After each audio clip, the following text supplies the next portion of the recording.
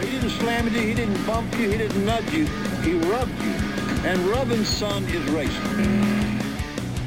And welcome everybody to Locked On iRacing. We are in week 1 of season 4, 2021. I am Peter Wilco Wilkinson. I'm here tonight with the amazing Alex McKellar. How you going, mate? I'm doing very well, thank you, sir. Had a great week and looking forward to having a chat. Sweet. I'm also joined by the other host, Braden Martin. How you going, mate? Oh, now I'm the other host as well. So I've been demoted and now I'm the other host. Now I know what the other Alex feels like. That's good. So we're here tonight thanks to driversclub.net.au. Shout out to Kyle. He's a legend and he's going through some stuff at the moment. Go check out his website and join up. The racing's just about to begin again, and tell him he's an amazing person. Give him hugs virtually if you can. 24/7 Race Control, Brewster.coffee, CD Syntography, but we'll tell you a little bit more about all that later on. We're here tonight to talk about what we've been racing, and what we've been racing has been brought to you by 24/7 Race Control. So we'll get straight into them. Go check it out. John Hancock is doing some great stuff. If you have a series that you want live race control for, go see 24/7 Race Control. Check it out on Facebook. They will be able to help you out for a small fee, and he's a really good bloke as well. Go listen to our episode where we interviewed him. It was really good. Interviews will be coming back soon, hopefully. Anyway, I need to talk. We've got heaps to talk about because not only is it Braden and Alex have been racing, but I've been doing some racing. So let's go into Braden first, mate. What have you been up to? What have you been racing in? Yeah, well, obviously Aussie car was back, so that was good. I guess we'll cover that maybe towards the end. No, it wasn't. It didn't happen. Week 1 did not happen. We're all involved in that. But yeah, after the week week off of racing, got back into some officials. So the officials were at Lime Rock Park, the same as Aussie car was this week, so that was handy for being able to get up to speed pretty quickly.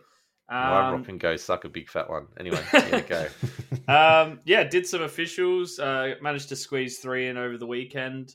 Did the first one, which was going pretty well, was having a pretty good race with the sort of top 2 and myself in third place, and sort of was just sitting behind them for most of the race until they started fighting pretty dramatically, which was slowing us down a whole lot, and let 4th place catch up. And 4th place decided that I wasn't moving fast enough whilst going over the little crest in the back section of the track, and just rammed straight into the back of me. So basically, he showed you where the wall was on the right. I was surprised you missed that wall, to be honest. It was very well done. Very good car control. Yeah, it did well to not completely die, but dropped me about 5 places or something, which kind of sucked. It was just funny that straight away I was on the radio, was kind of like, come on, man, like, you know, what was that for, sort of thing.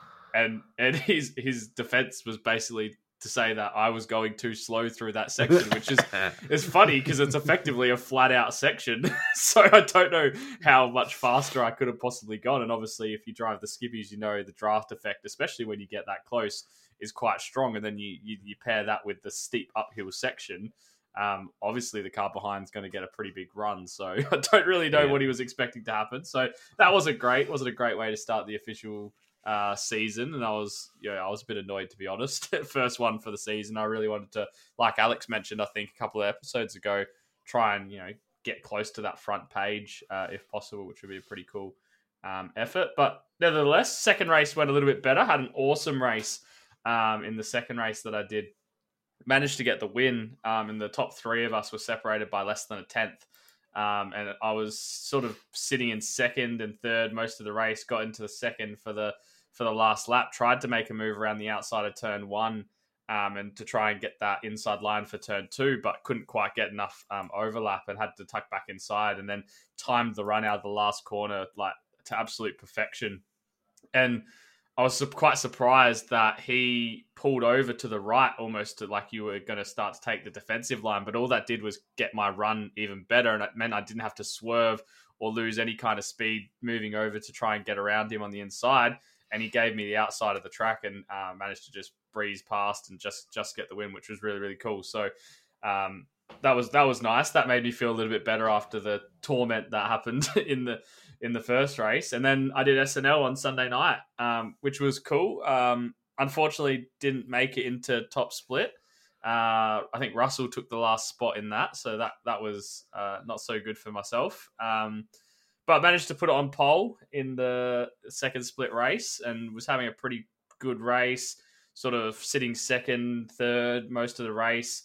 It was getting really hard because the people in sort of third and fourth were starting to try and make moves up the inside at the first turn, to try and set themselves up for the last sort of part of the race. And I didn't want to get shuffled back, and I'd had it happen before where you start second and all of a sudden you're back in fifth with nowhere to go because you just keep getting pushed out. So I tried to go around the outside of Simone Zamolo, who promptly drifted wide and tapped my wheels and sent me off into the grass. I did a pretty good effort to only just go onto the grass, so I managed to actually tack back onto the back of the pack, only just, which was good. And then basically sat in fifth place watching as a multitude of other people decided to try and go around the outside of Zamolo as well, who also decided to escort them wide off the edge of the track as well. So he was basically taking the defensive inside line, but not holding it tight enough to stay where the curb was and basically drifting out to the middle of the road and basically side bumping anyone that got anywhere near the outside of him. And unfortunately it happened to Mitchell Nichols on the second to last lap. And then he speared back across the track and missed the back of me by about, would have been, half a centimeter.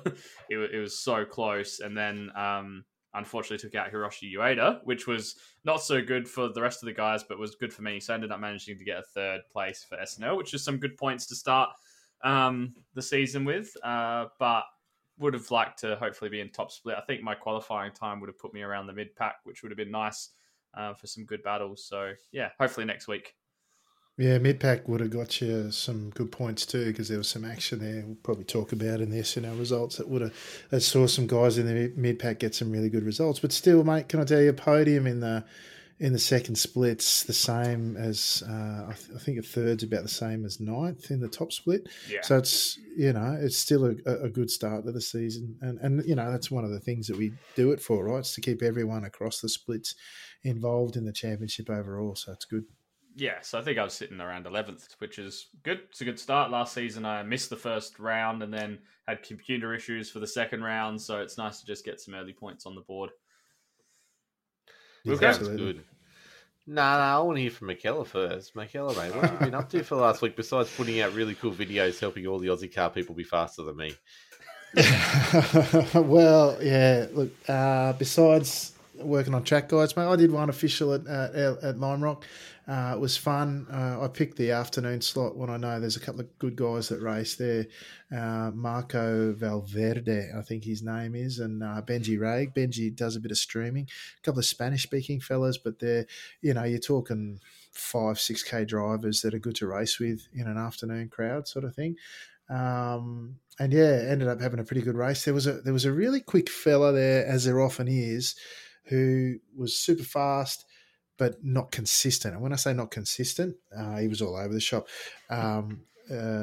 He sort of was sketchy on cold tyres, and Marco, the fellow I mentioned, just got away, and he's really quick, actually. My only hope was to sort of try and stick in his draft and battle with him towards the end, but I didn't get that chance because this other fella, I don't name names or anything, he was just a bit sketchy. So I went past him, and then he didn't want to pass me. He sat, and I'm not exaggerating, I only assume he had VR, but he sat 0.1 behind me around the extent of the track for about 3 laps, which is not unsettling at all. So eventually, because I'd seen how sketchy he was, I just kind of moved over and let him go through on the front straight. And lo and behold, I can't remember if it was that lap or the lap after, inconsistent, straight off the outside of the corner, and I'm away.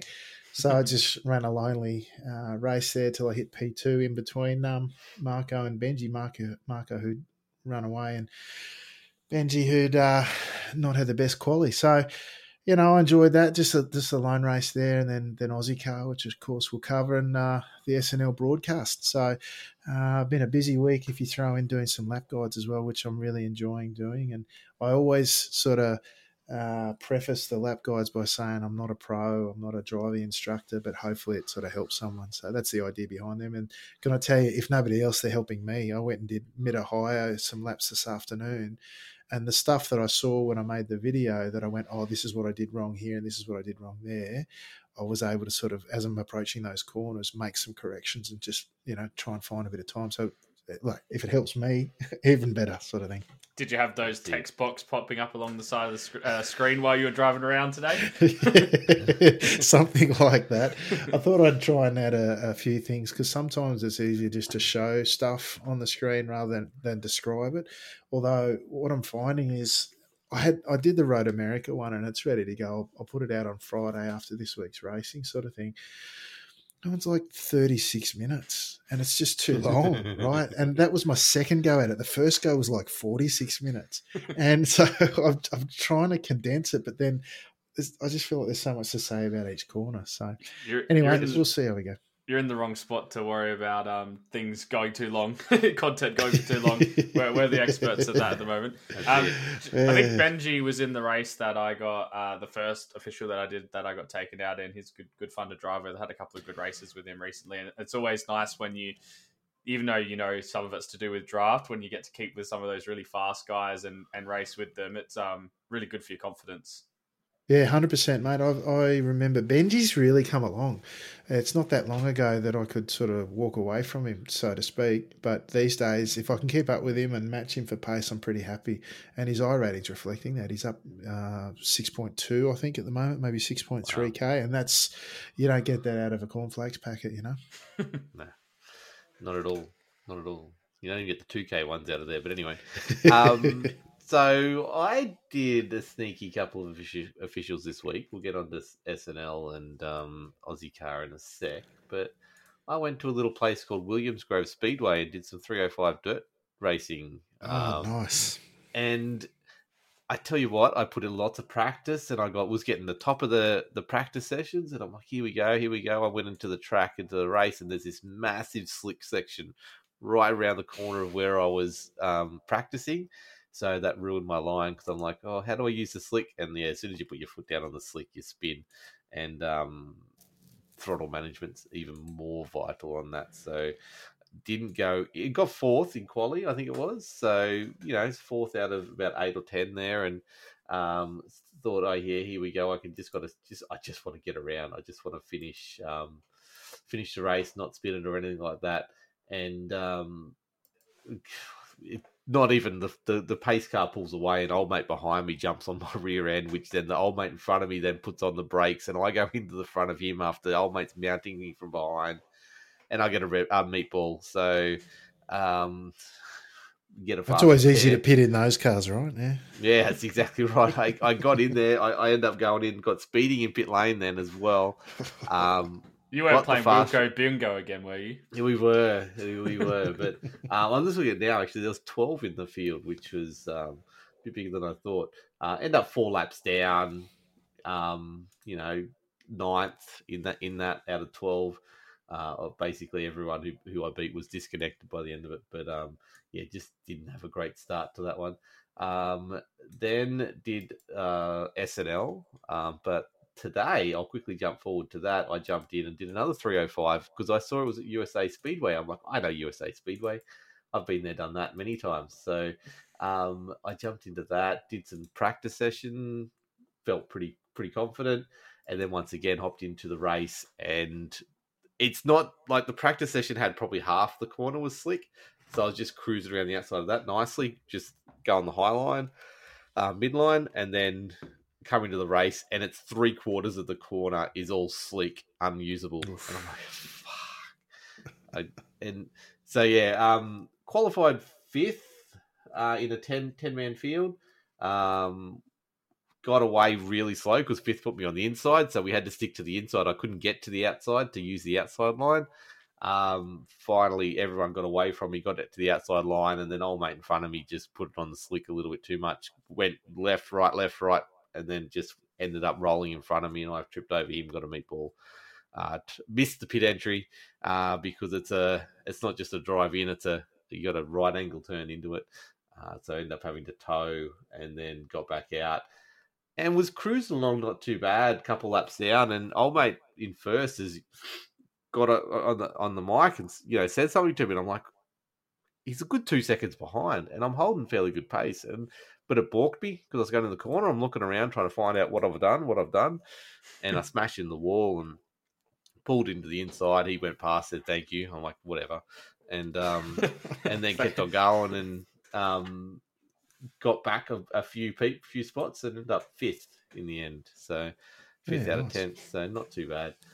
Just got to not crash and get a meatball and I'll be right. But you got to get some Clayton Davies coaching to get you back out there. Definitely. I've got to learn what to do when the fucking I keep on swearing. We're not a sweary show. When half the track's unusable, 3/4 of the track's unusable. But yeah, I've got the idea. It's really helping my throttle control. That's why I'm doing it. And I've already noticed a difference in a few things that I've been doing since then. But yeah, we went to Lime Rock for Sunday Night Lights. Found myself, what was a car 9 or 11 or something here in split 3. So thought, here we go. Not too bad a spot, but qualified dismally. It was horrible thing. Lost it on both laps at one stage going around. Put myself mid-pack, which then started off okay. Watched some people go here, there, and everywhere. Basically sitting around 11th, let a few people pass me as I do in those first few laps under cold tyres. I don't understand how to drive the Skippy on cold tyres as good as everyone else does. But it's tough this season, mate. It's got to be tougher, I think. So you're not on your pat there, I don't think. But got through all that, and then I think lap 3 or 2, guy massive send down the inside and turn 1 and just slid out from the apex and net coated me. I didn't get any damage out of it, didn't lose any speed, didn't do anything like that, but I felt bad because all of a sudden there's this guy next to me and then he's spinning out and I'm like, what the hell's happened here? Thought I'd done something. Talked to him after the race. He just sent it too hard. He said it was his fault. It's all good. Then just kept on lapping and found myself lapping at the fastest lap of the race almost every lap. Then Mark Jeffrey, who qualified pole but had a spin, put himself at the back of the field, was then taking it off me. Then I was taking it off him. There was a bit of a chaos in the middle where I was sitting about 8th or 9th, got myself back to, and the 4 cars in front of me all decided to battle in the left, right, and took themselves out. And I threaded the needle through the middle of them and come out the other side. And all of a sudden I'm in 5th. And then doing the fastest laps of the race and got behind this guy, last name Martin. He was I just couldn't understand him. It was Angel Martin, I think it was, not Braden. Yep. It's not my long-lost Spanish cousin or something. No. Every time he went up over the hill, he'd get a 1X, and then he'd be slightly off on the second last right-hander before the last right-hander, which was then spooking him and slowing him up. Now, we'll talk about Elsecar in a sec, but I've got nightmares about that last corner. So I don't want to go down the inside, so it would balk me, and then I couldn't quite get past him, and then I'm like, he's just going to get a disqualification soon. The amount of times he's going off the track, he was going to get a disqualification soon. I'm like, I'll be fine. And then finally, we're coming around the top, the second last right-hander, and he's got wide onto the grass by a long way. So I'd lined it up that I was going to be right behind him anyway, and I was going to get him on the straight. But this has forced me now to get a run on him, going down into the last right-hander. Oof. And I'm like, I don't want to be here. And I've audibly yelled out some words as I've gone into it. Kept it. I held the inside line. He held the outside line. And we'd done it before when he made the mistake. And he got the run on me because I'd lost the speed. But he didn't get the run on me this time. And then I had the inside turn for the right-hander. And I was faster through that next section. So I knew that. So I just had to get ahead of him. And then got ahead of him. Kept ahead of him. He kept on getting close in that second half of the lap. But not quite enough. Broke the draft, and then that was it. And then with about 4 laps to go, I could see 3rd and 4th ahead of me, and I'm definitely cutting into the thing, and there's only about a couple seconds between us. So got down to the last lap, and I can see it. I'm in old mate's draft. I'd been in his draft for a lap. He was then in the draft ahead. So 3rd, 4th, and 5th are all nose to tail going around, and I can see coming out of the right, turn 1 right, then the left, and then the right heading up towards the uphill section. There's a car that's lapped, that's multiple laps down. He's going to get in the way, and I'm like, just use the chicane, just go right beforehand. No, decides to keep on his line, and then goes up the hill, in the middle. So 3rd place decides to go right. He's pulled right in front of him, so he's had to stop. fourth has then just got the outside run in front of me, and I'm like, okay, he's going to go around the outside. By this, we're into the second last right-hander, and I'm like, okay, he's got plenty of room. Whether he didn't want to overtake old mate and get the podium because, you know, of how this guy was getting stuffed up or what, I don't know, but he decided not to go around the outside and put on the brakes, and that means I've gone straight into the back of Marcus and launched him Vettel style over. Oh no, sorry, yeah, Max's style, went straight over his head and off into the West Chicane, and then into the wall on the last lap of the race. Luckily, Marcus, I didn't feel so bad. He only lost one spot, and bloody Martin was the guy who got through. He went back to 5th. I went back to 7th with it all. And Martin crossed the line with 18x. So in a 17x race. So he must have got it just as he crossed the line. So I was right. He was very close to getting disqualified. But first SNL 5th to 7th in the last lap, where it could have been 5th to 3rd. So I did notice it was good to see a bit of an Aussie car revival in the splits, though, because there was the Donald and Russell in split 1, myself and Nathan in split 2, and then I saw that it was yourself, Darren Lassou, and Mark Jeffrey all in split 3. So it was good to have sort of 7 of us from Aussie car at some point in time across the top 3 splits, which was cool. Yeah, it was good. And like I said, it's just Lime Rock. I had a very bad time at Lime Rock. I every time I got in position, it was just so hard to overtake there. And I was getting held up over and over again. And it was the same. It wasn't as bad in Aussie car, but let's get into Aussie car. So, McKellar, look, I'll put my hand up straight away. I'm coming second last in the championship right now. There's not much to say except for I was going really well. 15th, I think it was, going into the final corner of race 1 and put the tail onto the dirt, which then spun me and put me back to 32nd in one little instant. So that was that. It makes I was going to say, if it makes you feel any better, mate, I did the same thing. I know you did. 2 or 3. But it did cost you 17 places after at the end of the race. You got back to 10th. It cost me at least 7. I drove the second race, all but 2 laps of it with 45-degree steering because I put it in the wall on the inside. There, it was a decent hit, and I heard the spotter come over, you know, when he says you got wheel damage, and I just went, oh, here we go, I'm out, sort of thing. No meatball. See, that's a miracle. I've just got, I was dreading pitting because I figured as soon as I go in there, I'm going to have mandatory repairs. But there was no meatball, and I just had optional. So when I went in eventually, I just went, well, I'm sticking with 45 degrees then, and off I'll go. So, but I know exactly how you feel, mate. That final corner, just that millimetre too much. Yeah, it's just so. And then I watched the broadcast, and here's Ben Snell putting the back wheel onto it almost every bloody corner. And I'm like, Ben Snell. Whatever.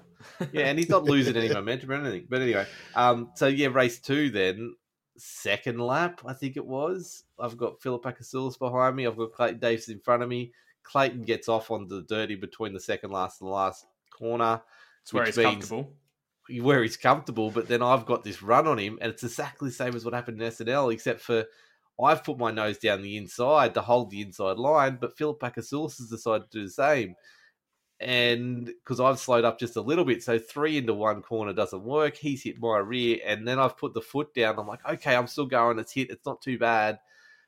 And then I've realised, no, I'm just rolling here, and there's just revving out. I've got massive suspension damage. Then it's come up with meatball, and then I've got cars going either side of me as I watch pit lane go past me. I'm like, oh, no.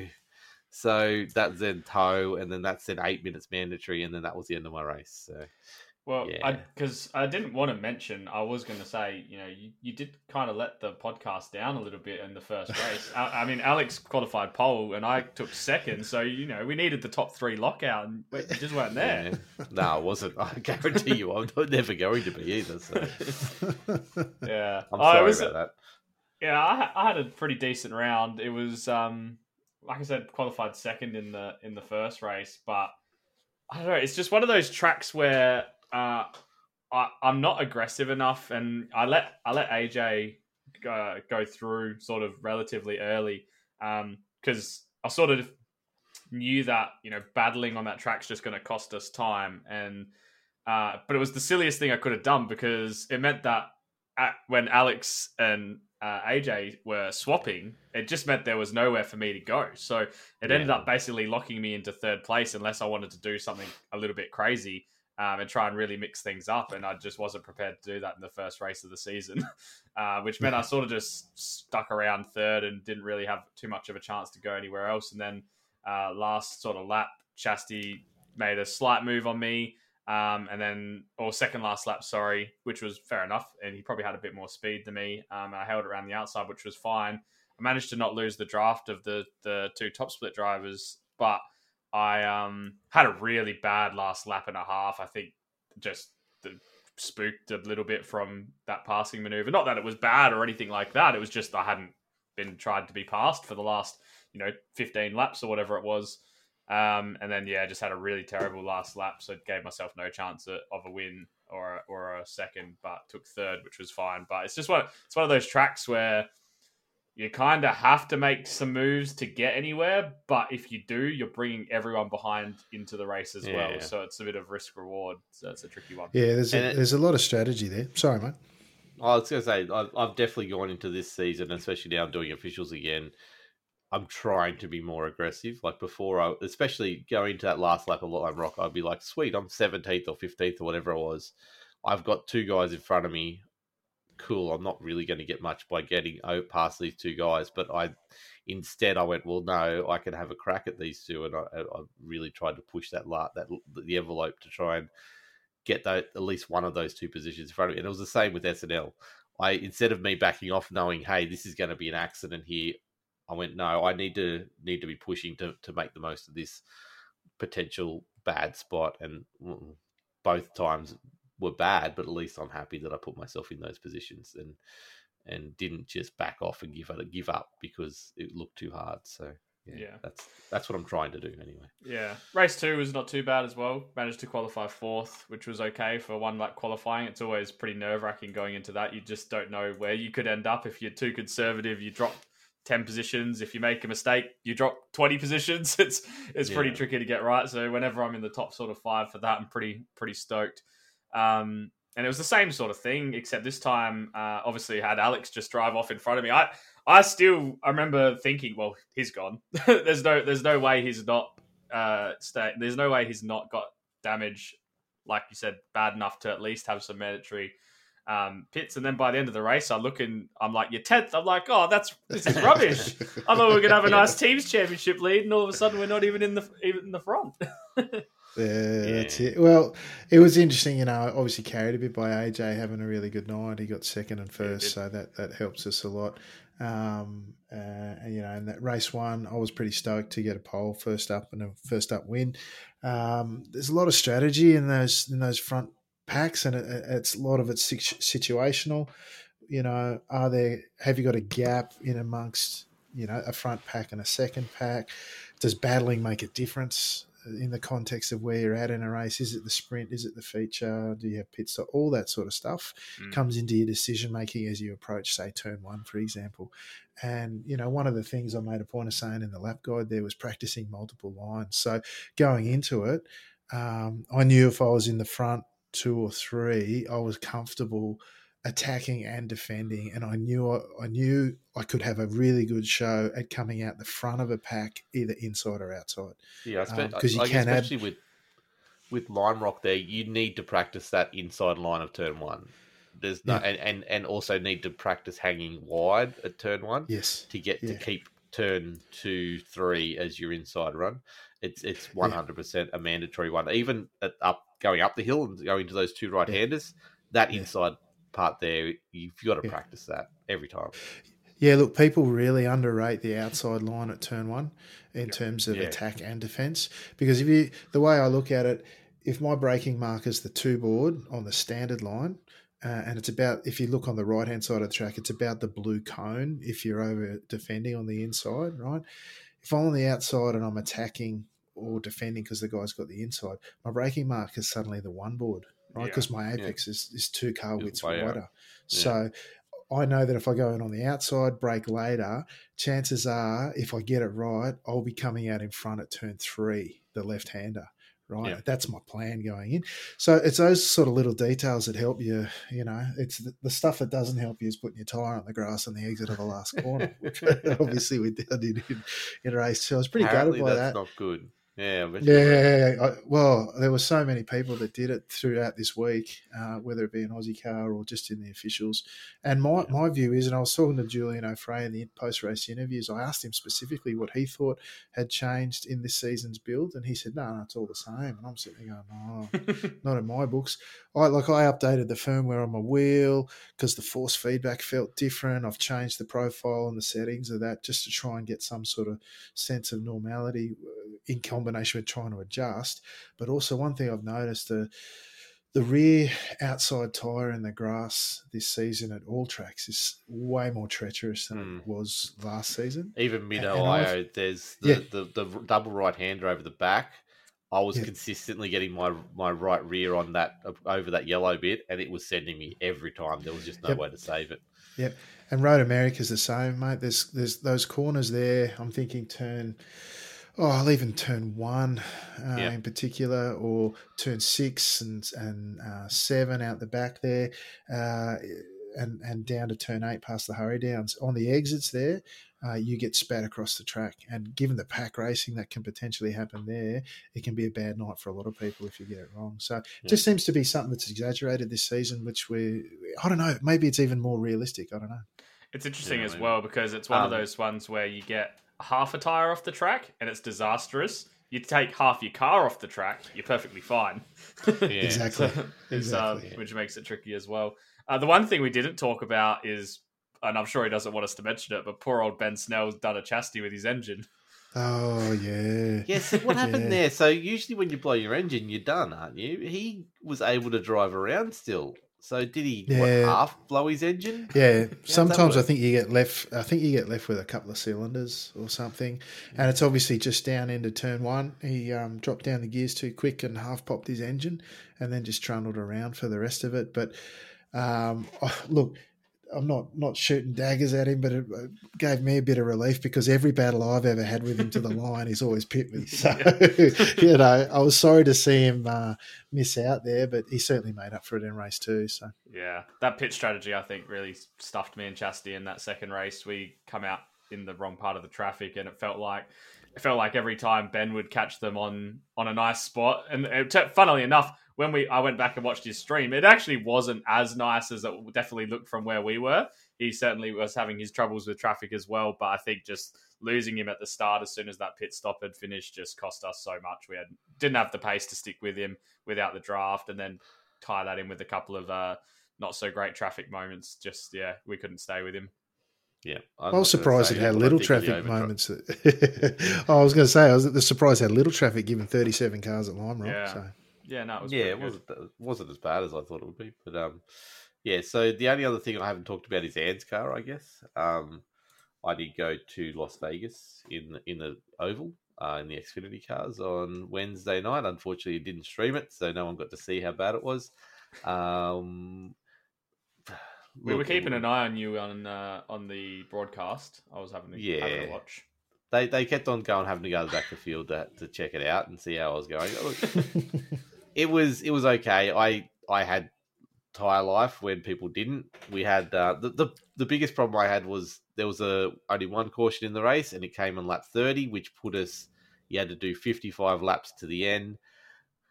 I almost went a lap down with the caution, and then by the time I pitted too early on the caution, as soon as the pits open, I went in, and I was still a fair way back from the leaders, so they were just about to get past me. In fact, I got stuck behind the pace car when I went out, but that gave me 55 laps to get to the end, and 52 is a full tank, so I didn't realise how close I was at that stage, and I figured there'd be another caution in 55 laps, and that I'll just get in the top up and go to the end. But alas, there was no caution, so with 3 laps to go, I had to dive into the pits and went a second lap down. I had the pace to stay on the lead lap, and especially with everyone having to fuel save at the end, but we had a problem in the tail part of the field. There was a big crash, but no one spun around and no one stopped, so I pulled right up for it expecting a yellow flag, and not concerned about, losing time, but then no one spun around, no caution came out. So then all of a sudden I had to get back on the accelerator and try and get through it to try and keep up with everyone. And that lost me half a lap just there. So by the time we got to the end of the race, I'd gone a lap down. And then I was also had to go in and splash to get to the end up 17th or 19th or something or other. Qualified fairly well, 16th, I think, again, or there and thereabouts. And or it might have been 20th. There was a 32 odd field, so it wasn't too bad in the end. 20th, and then jumped up a couple of spots to 17th or something like that. At no stage did the pit at the end lose me positions, because I was the last car. Like there was a two lap break between me and the next car back. So by the time I went in and came back out, there was no difference there. So finished 2 laps down on a 98 lap race, and just regretting a few decisions of my life on that night. But yeah. Well, look, mate, if it makes you feel any better, under the category of making your own luck, I'm a big believer in what you did in approaching an accident scene is the right thing to do. I don't believe in days of thundering it when approaching an accident. And I would have ended up worse. Yeah, exactly. Who knows? You might have been involved in it rather than driving past it. Yeah, could have actually brought the caution on. But then, so in between then and now, I actually did an AI race. I went because we got Talladega tomorrow night, and I thought, Talladega's got to be an AI option, and I did that, and we did a 38 lap field, and I'm like, here we go, because I really needed to practice that getting in close to cars for 100 odd laps. So I did a 50 lap race and made myself get in there amongst the AI, and went 3 wide all the way around, and was that third car pushing the third line, the high line. Did about 20 odd laps. There was 50 laps at Talladega, means you've got to stop for fuel. There's a very small pit window. There's a very large pit window. You almost get to the end, but you don't quite. Did about 20 odd laps, and then was in the low line and just lost it, just that little bit, which ended up taking me up through the field. Didn't cause a caution, but I smashed a car. I smashed a wall pretty hard, which gave me no meatball but damage, and I slowed down and dropped right back in the pack.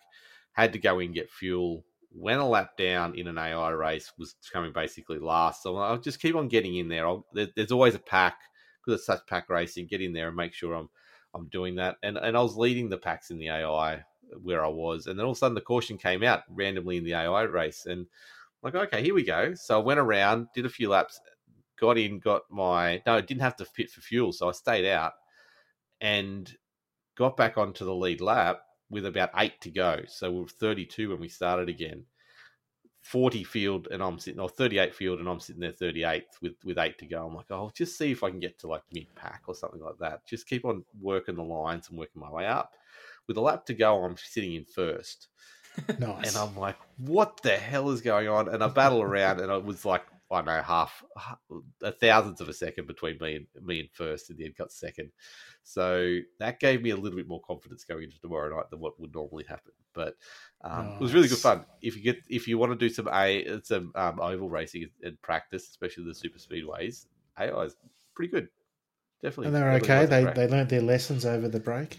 They stayed away from me when they needed to, which was really good, and I think that's. But it was interesting because they were mostly doing 2 lines, and they'd go to 3. But I was using that third line. I was trying to get the push around. I was using side draft, where I'm not confident in using side draft because you've got to get really close to the cars to get it. But it was good, and it definitely taught me a few things. So we'll see how badly I go tomorrow night, anyway. But that wraps up, I think, what we've been up to. Sorry, I had to talk for so long. I'll try not to do that again. It's nice to see you racing, mate. Yeah, exactly. Yeah, it's good to be racing again. It's good to actually have time and come home and tell the wife that I'm going to sit down and do a few practice laps. And yeah, it's good. Nice. But let's get into the news and updates. Tonight it's brought to you by Brewster Coffee, BREWSTR.coffee. Go there and check it out. There's some really good coffee places in the world that you probably don't know about, and someone has probably reviewed it with over 30,000 reviews on there. So definitely go review your local one, or go find a new one. Go find one that you haven't been to before. that is close to you. It's very good, very easy to use, and definitely go check that out. Also, CD Syntography, go check them out. Clayton Davies is a legend. We know that. He makes some really cool teaser videos, and he makes some takes really good photos. Go check out his Facebook page, CD Syntography, and he can help you out. Now, news and updates. Just quickly, news I haven't told you guys. We're in the top 25 of iTunes charts for Turkey. How good is that? Get that into you. It's, That's it. It's McKellar and his beard really goes off with the Turkish people, I think. That's it, definitely. So, look, in the last week, we have picked up a new driver for Locked On iRacing. I don't know if I can announce that yet. I can. Harrison Mitchell's joining Locked On Racing. Nice. So he's in Aussie Car. So that's really cool stuff. He's going to be joining the Black Sheep Racing arm of Locked On Racing. So that we're going to start strengthening that up. Otherwise, we're going to have too many of the one type of car on the track, which I don't want to do. So we had this discussion, but we just don't want to. Yeah, we're going to split it up a bit so we look a bit different, more so than we are now. But yeah, congratulations, Harrison Mitchell, on making the jump over. I didn't talk about Buzzer last week. So Buzzer's one of our biggest supporters in the streams. He definitely follows our streams around. He is racing in the new V8 supercar livery that we've got. We haven't quite fixed it up yet, but he will be racing supercars for us from now on in the Force Racing League on Sunday nights. So if you're interested in joining us, especially V8s, we're looking for Scops drivers, potential Scop drivers. So come see us. Hit me up in my messages. Get in my DMs, people. Send me Slide those on in there. the stuff.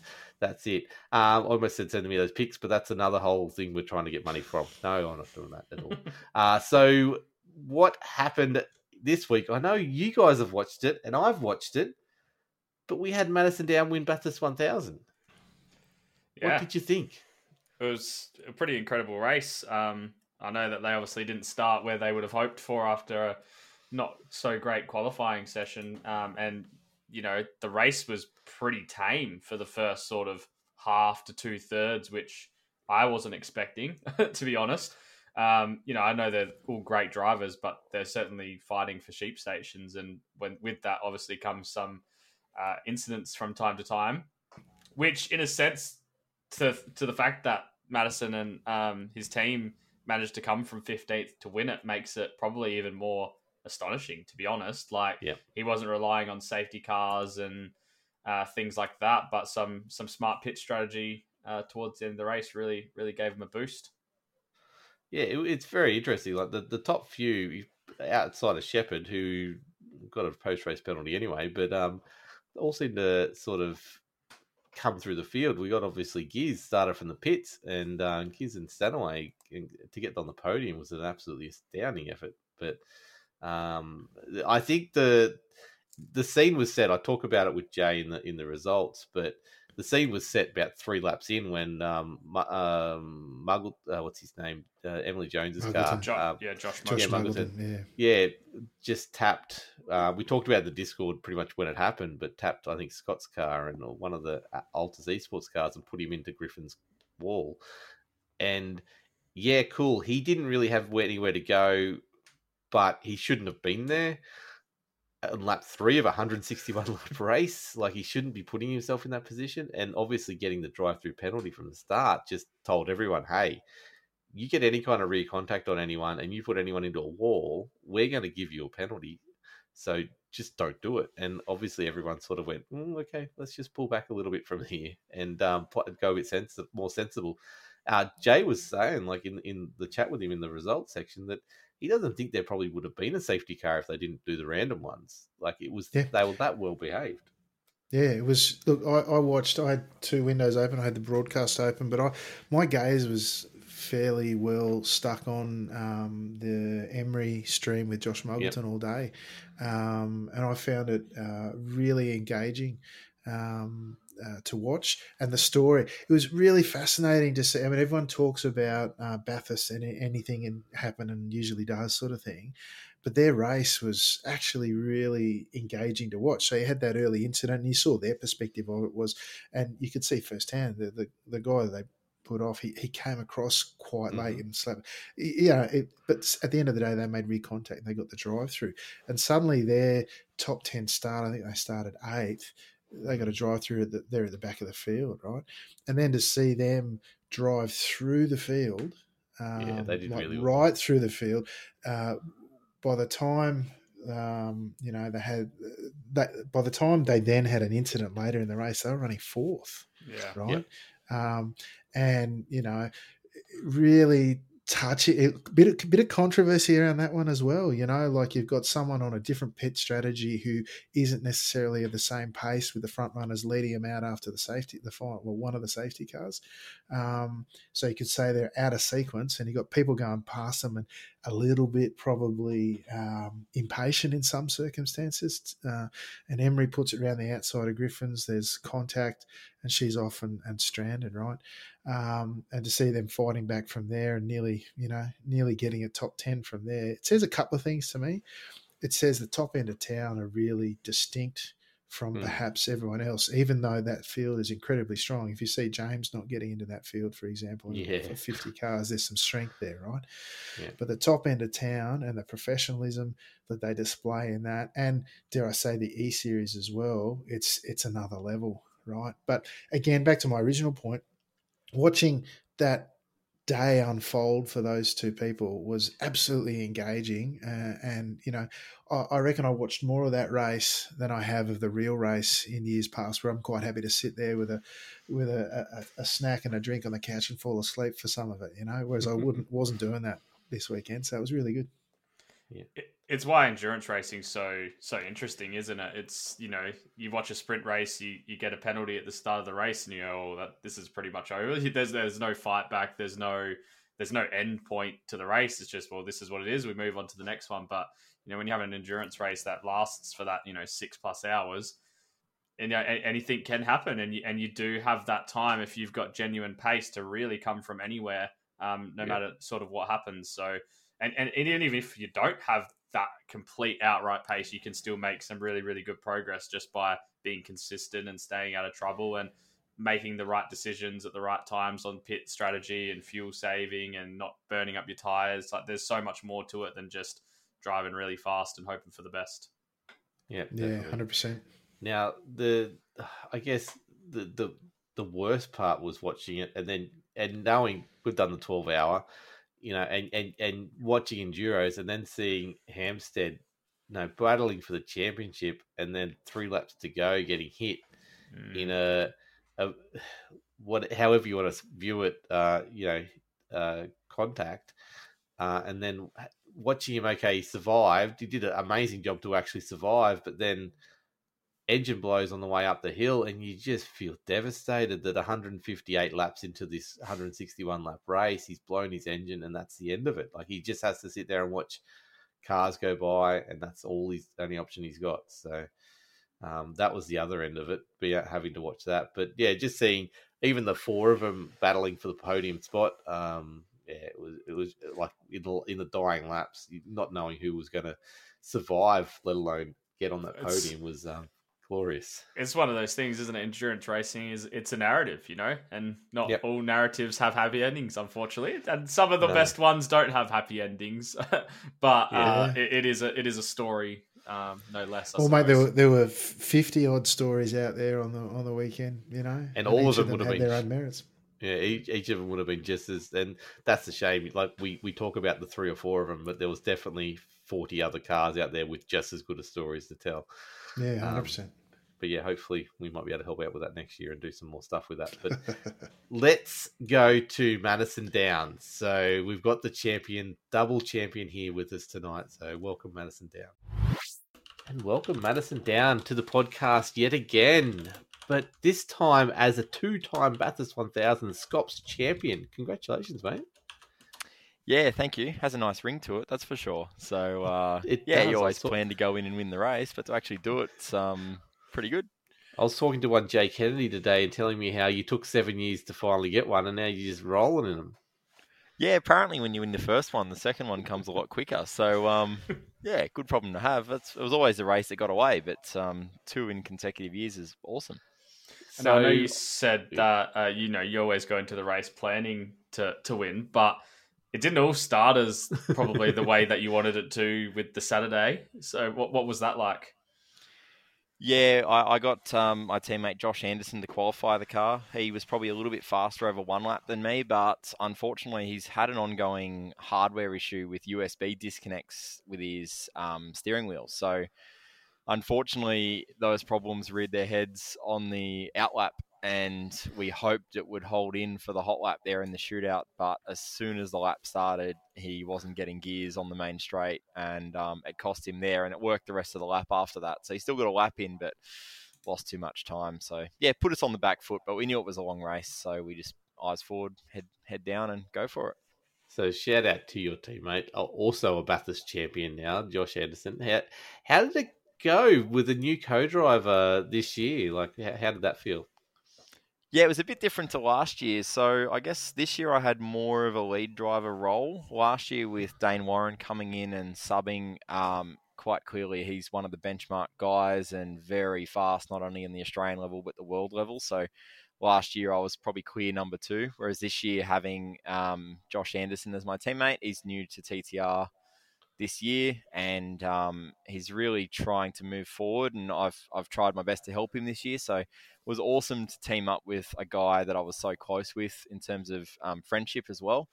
And yeah, we just worked really well together, and in the end I think we both drove a pretty good race. So yeah, it was nice to get that result with a good mate and someone that we've really been trying to build up his results across the year.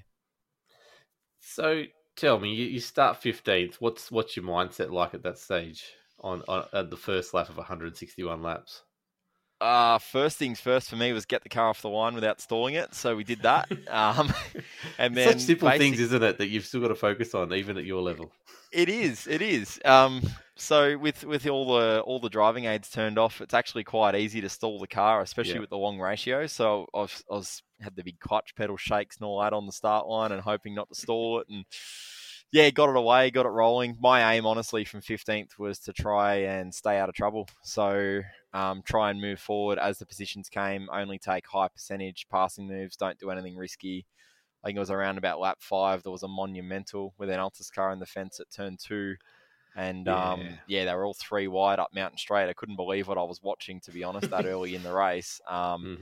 So yeah, I was pretty nervous following that, but it all worked out well. I think I got well and truly about halfway into the top 10 there in the first stint. So the aim was to try get that track position back, but not take any risks doing so. So yeah, managed to do that.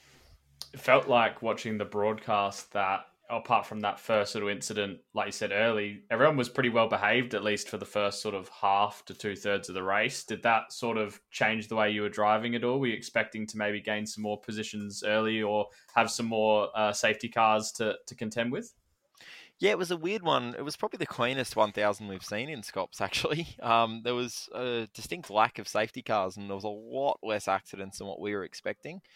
So the race ran green for majority of the event. I think we only had maybe 3 safety cars across the whole race. So it became a lot about managing tyres and that type of thing, which normally for us, there's so many safety cars that change the strategy up over the course of a race that tyres and fuel conserving doesn't become a massive factor. But we had a long green flag run. So for me, it was just keep the car consistent. We knew there was going to be more safety cars, but we didn't mind that we were 10 seconds off the lead most of the day. We were just logging the laps, keeping the car straight and getting in that fight to the end. So what stage was it when you thought, okay, we're just want to do the strategy, keep on the track, do all this kind of stuff?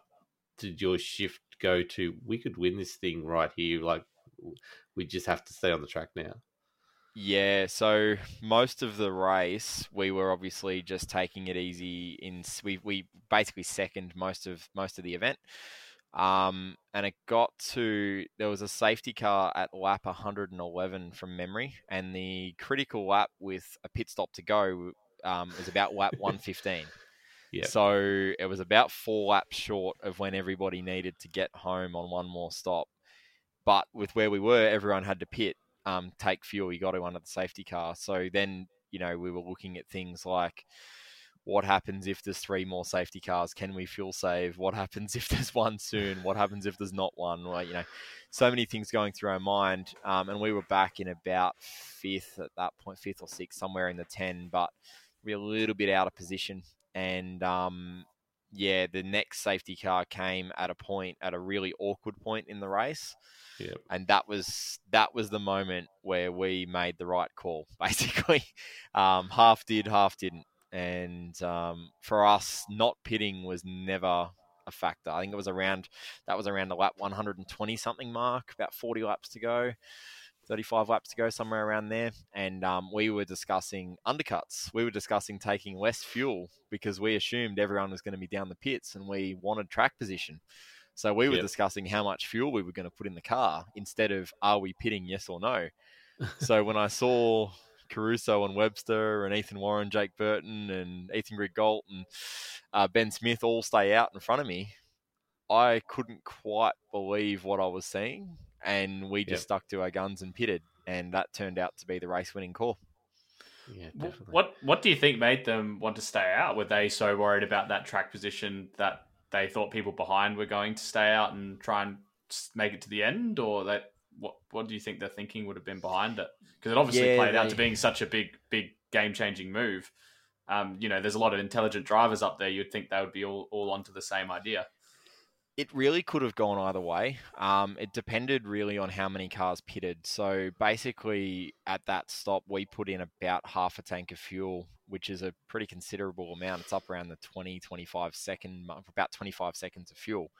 So basically what we were looking to do was shorten our final stop, and we were essentially banking on there being another safety car where everyone would come down the pit lane and we would be stationary a lot less time, because at the end of those races it's generally carnage.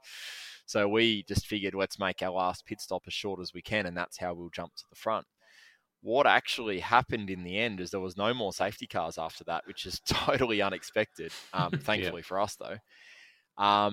And not enough cars stayed out for them. So we were only about 5 or 6 cars behind that lead pack that opted to stay out. And they were looking to do one more pit stop, but have hopefully 15, 20, 25 cars in between us and them, which that track position loss would have caused us to be lapping a lot slower. And they might have been able to build that margin to get that 20, 25 seconds they needed, but didn't turn out to be the case. Pretty much everybody behind me pitted, almost, apart from about 5 cars. So we probably got a little bit lucky, but at the same time, it was interesting to see it all play out. So you finished Bathurst. You can say now you're a Bathurst 1000 winner ahead of Shane Van Gisbergen, who joined the podium with you. But how hard was it to be sitting there and finding out what happened to your teammate Richard Hampstead? Yeah, it was gut-wrenching. Richard and I are fighting for the V8 Scops Championship as well. Yeah. So, we've been very close all year, and from a championship perspective, it was looking like that was going to stay exactly the same as it was. And they had a really good race. They probably didn't quite have car speed throughout the day, and they got a few penalties and that type of thing. I think they got speeding in pits, which put them down the order. So to see them second was quite amazing. On that lap, actually, I had Jake Maloney drop into our channel and say to me over the top of the mountain, "Hey, Mads, do you mind backing up a little bit to bring us back into the draft to defend from Corey Shepherd?" So on that lap, I just said, I'm going to wait till Conrod. I was in the zone, basically, where I didn't want to change anything I was doing over the top in case I buggered it up and stuck it in the concrete. So I said, I'll wait till Conrod straight, bring you back into the draft and go from there. So that lap, I actually short-shifted the 6th gear really early on Conrod straight to bring them back into that 2.5 second window so they would get a little bit of tow. And that was the lap where the incident happened. So I felt a little bit, I shouldn't, but I felt a little bit bad that maybe I didn't back off quick enough to give him that tow. But I saw it all unfold in the mirror into the kink of the chase behind me. I was looking up there at the battle, and gut-wrenching. Those guys were absolutely shattered. So, yeah. Yeah, I can imagine. I still don't know how he did do more damage on the way down the hill. The way he held it on that grass was just phenomenal. But yeah, obviously wasn't to be in the end. So sort of ruins the championship battle that we're going to have at the end of the season, I guess, now. But how overall TTR, how do you feel you went? Yeah, we were strong. We had a pretty good race car, and we placed a lot of trust in the guys that are not doing E-Series. So a lot of our team, I think we've got 6 drivers in our team in the E-Series. So basically our whole team is in that E-Series happening at the same time, which has its problems because trying to prepare for 2 series that are that competitive is really tough. So we had Josh Muggleton in particular doing a lot of laps in the lead up, probably from about 3 weeks out. He was doing setup work for us, basically, leaving all the notes, leaving all the telemetry, leaving all the data all there for when we got there. So he gave us a really solid base. And Lee Ellis as well did a lot of testing on that setup to give feedback. And then when we got to Thursday after the E-Series had finished and we got the whole team onto it, we started making really big steps forward in setup. But that base was really the starting point. We rolled the car off in pre-qualifying with speed straight away. And a lot of that was thanks to the Josh Muggletons and Lee Ellis and Kurt Stenbergs of the team that aren't in the E-Series that could do those laps and get the base for us. So massive credit to those guys. And I think the teamwork, and we spoke about this a lot on the podcast previously with me, but the teamwork in TTR in the lead up to that 1000 was just amazing. And there was a reason that there was a couple TTR cars at the front at the end. We did a lot of work on strategy, setting up spreadsheets and that type of thing. So it all auto calculates. You take all the guesswork out of it, and that's how you end up with the right result. Excellent. Sounds, like preparation is the key for big enduros like that, I guess. Yeah, are you happy to not have to worry about enduros for a while? Yeah, it's an interesting one. I've actually had a lot of hardware problems recently, so to have that one go right, even from Josh Anderson's point of view, to have those ones go right, or that race go right, it couldn't have been a better race. Again, literally the day after, my VR headset died, so I bought a G2. And it died the day after and will not work. So if that happened a day earlier, it would have been a disaster. Same thing with Ando's shifter. The problems that he had Saturday came up again on Monday, the day after the race. Wow. So we were very fortunate. We've been having a bad run with some of that stuff. So I'm very fortunate to get back to sprint racing where that stuff doesn't have as big of an opportunity to go wrong. But enduros are tough. It's a big weekend. Like this week, it doesn't feel like I've had a day out of the sim seat. Basically, from E-Series now Bathurst on the weekend, now straight back into E-Series again on Wednesday. So, yeah, it's hard. It's pretty committed. So what track you got for the E-Series this week? Sorry, Bathurst. It is Bathurst. Exactly. So this is straight back into it. What do you like the chances of doing that with it blindfolded for a bit? Yeah, I was gonna say I've had the ideal warm up race for the next little 10-lap run I'll get to have on Wednesday, but it's interesting. Even that presents its issues. Going from an open setup car where you're so happy with the compliance of the car, going to something that's the baseline setup that we use for E-Series, which is nowhere near as nice to drive, has been challenging. But we're looking forward to it. Another crack at trying to win a Bathurst Enduro. With a track so technical like Bathurst as well, going from a completely, settled setup to something that you're not necessarily comfortable with, that's almost like relearning a track in itself anyway, right? Yeah, kind of, particularly over the top. The way that you've got to drive the car over the top of the mountain with a bit more understeer in it is quite tough. You can't let the car roll as much and use the momentum of the car, or you've got to use the brake a bit more and that type of thing to get it to turn and rotate. The shock settings as well on the car are a little bit different and nowhere near as nice down Skyline where you clobber that curve down the hill. It's getting a big bounce going. So there's a little bit of differences in the way that you've got to attack it. But overall, I mean, doing a 1,000K race gets you pretty confident around the concrete walls. So I'm feeling pretty comfortable with hanging the car off the fences. But it's just a matter of maximizing the speed more than anything. And overall, how have you enjoyed the E-Series experience this time around? It's been good. I've had a really up and down season though. So I've had some really disappointing results, but have had a couple of good ones. The BJR team's been great to work with again. So I've had a podium last time out and had a 4th place, and working with Jake Burton and Jackson Suzel-Harlow again has been excellent. Those two are having an incredible season. 2nd and 3rd in the championship. They're both driving amazingly well. But again, we're working really well as a team. So we've got all the engineers on board again. This week we've got the real world drivers with us as well. So the amount of effort in that environment, much like TTR, going in behind the scenes, looking at data, we're pretty much practicing every day. We're having one day off a week, basically.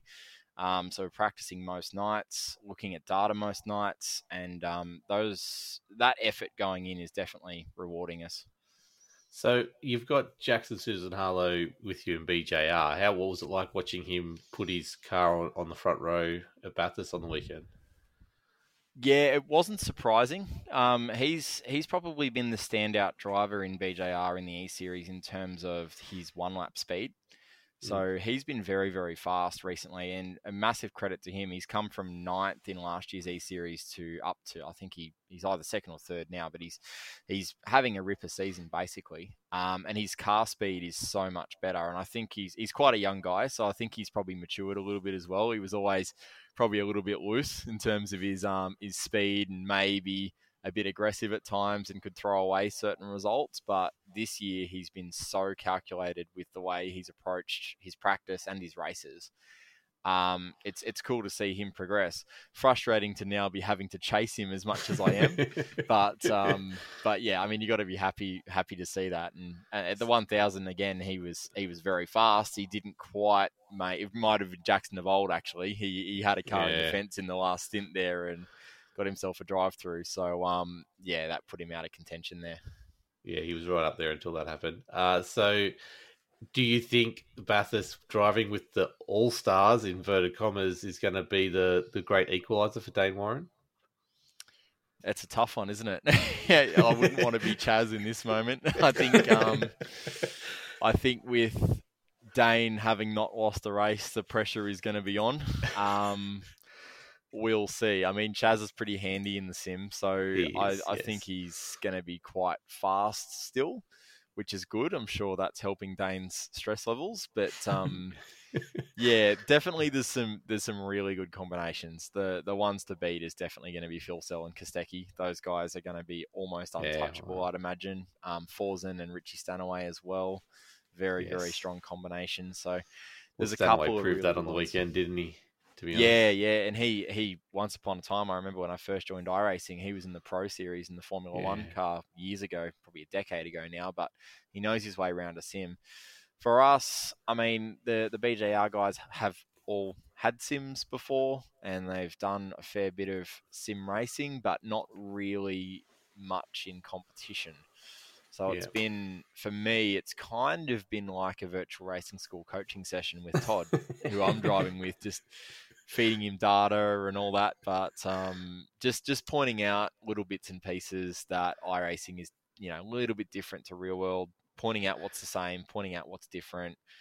Whatever secrets I can give, I'm giving. It's in my best interest to try and get those guys up to speed as best as we can. So, but today, I mean, we got sent a 13-page document by Todd's engineer outlining exactly where in the data that time could be, and even for myself versus Jake and Jackson, basically going, no worries, you're 800 slower than Jake at the moment, but I've found you 3/10. Just do this and read the 13 pages, and there's your problem solved. So it's I wish it was that easy sometimes, but it's good having that support.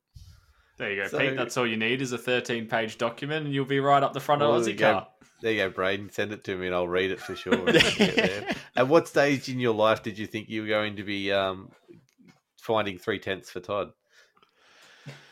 I was explaining to someone at work the other day about how I've got to go home and teach a V8 supercar driver how to drive a V8 supercar, and they were a little bit confused. But obviously, I then mentioned, it's a game, by the way. But but it's one of those things where I think for those guys, it's a matter of trying to get their hardware set up right. Yeah, I honestly, to answer the question, I never thought any sim racer would be in the same channel, chatting and helping supercar drivers and sharing a car with supercar drivers. So it's a very unique thing.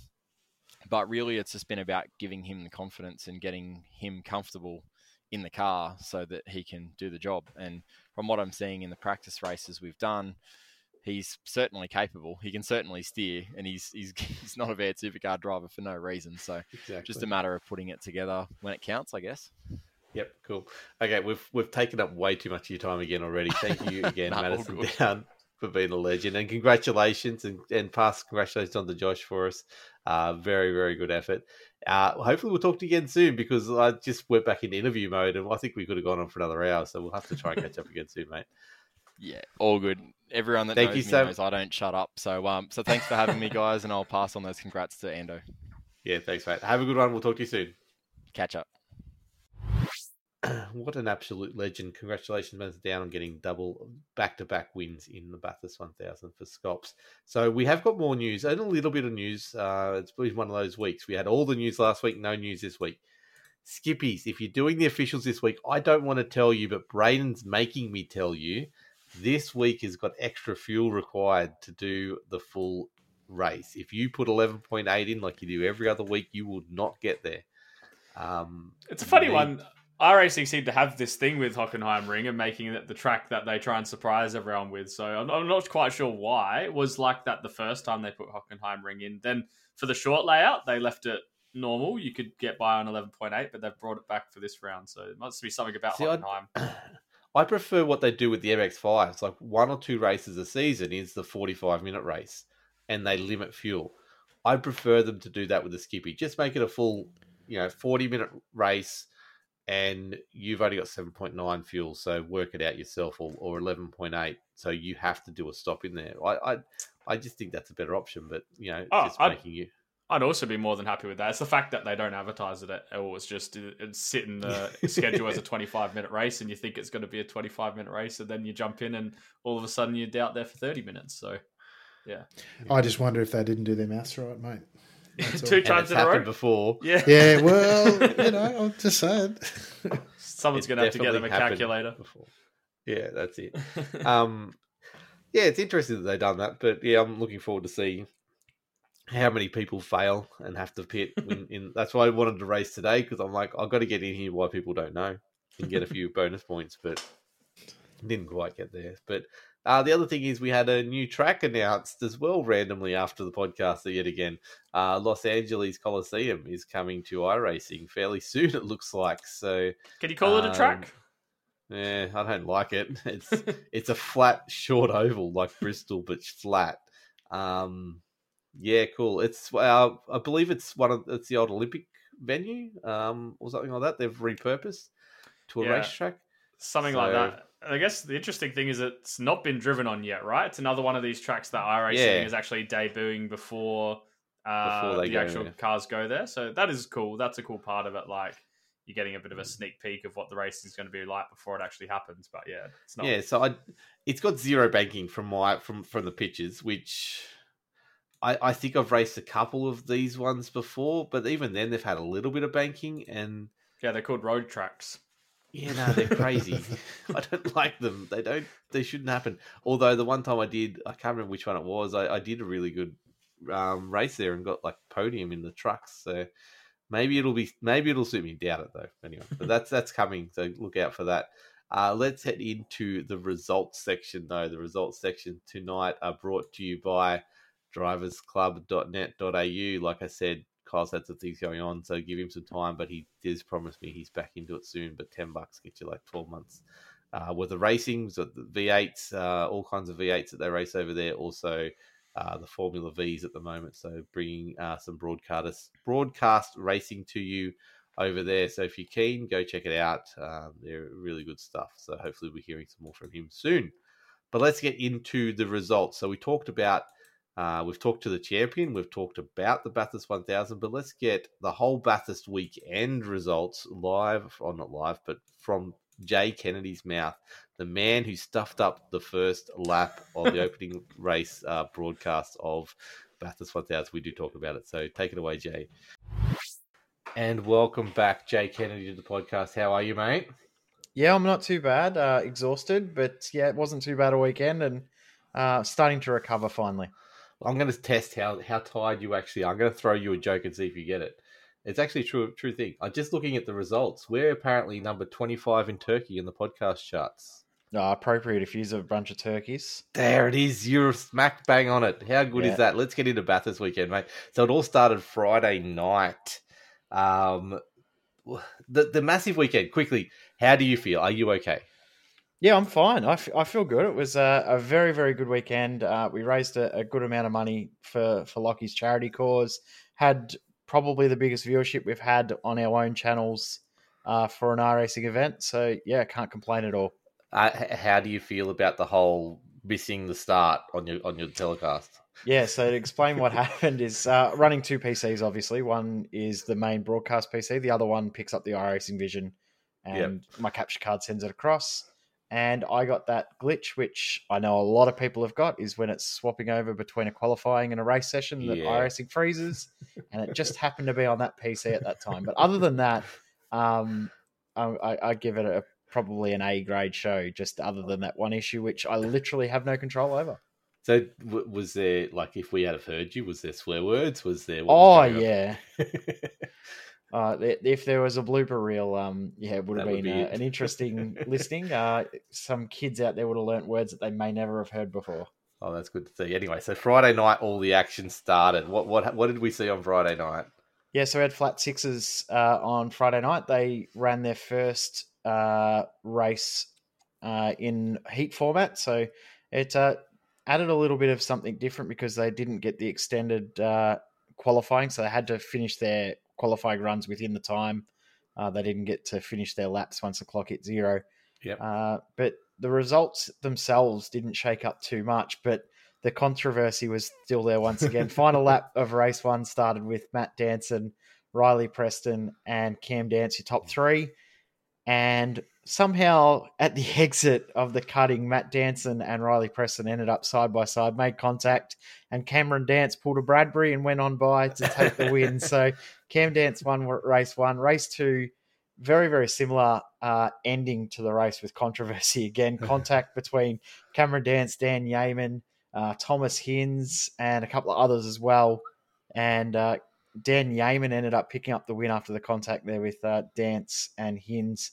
So two different winners at Bathurst. And if you were to look at the field beforehand, probably not two winners you would have guessed, but two very deserving drivers. Oh, that's fair enough. That's what we want to see, especially in the support races. Good fun. And the heat format sounds like it went pretty well. So that's good. It was good. Touch on that later off air because I've got some plans and that sounds pretty cool. But anyway, let's move on to the rest of it. So we had a 250k race as well.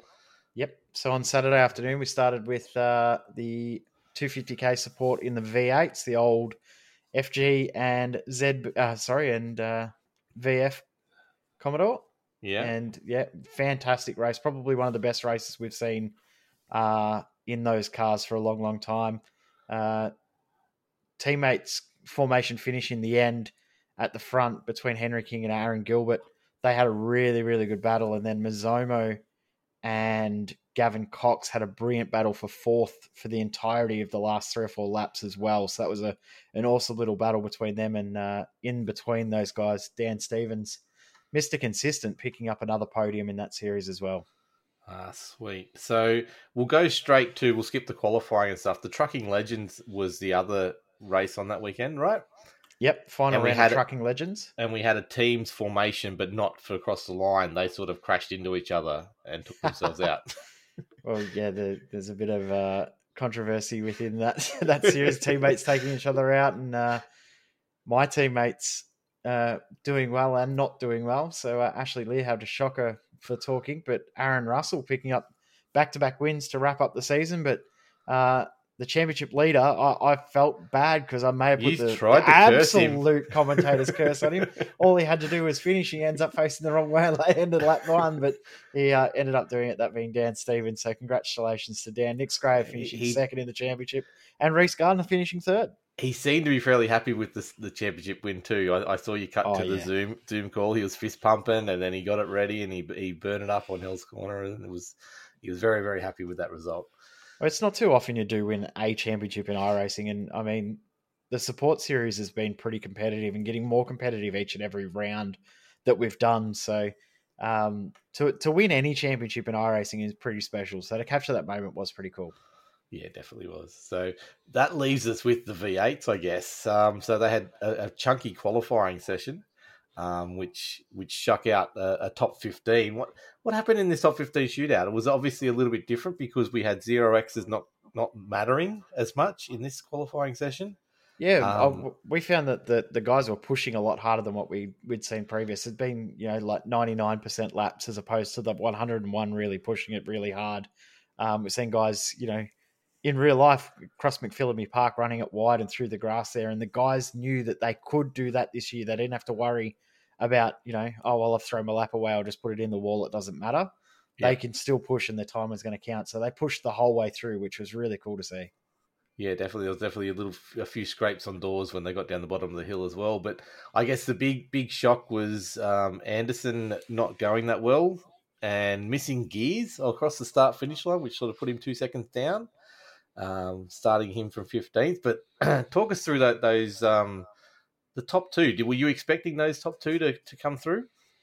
Definitely not expecting those guys at the front. No offense to those guys, but with the way that the field was stacked, those were probably two that I would have penciled in and say maybe P5, P6. But Gilliam himself said how many laps he'd done and was incredible because he's practicing for both E-Series and the 1000, top pre-qual, second in the actual qualifying session itself, and then to put it on pole.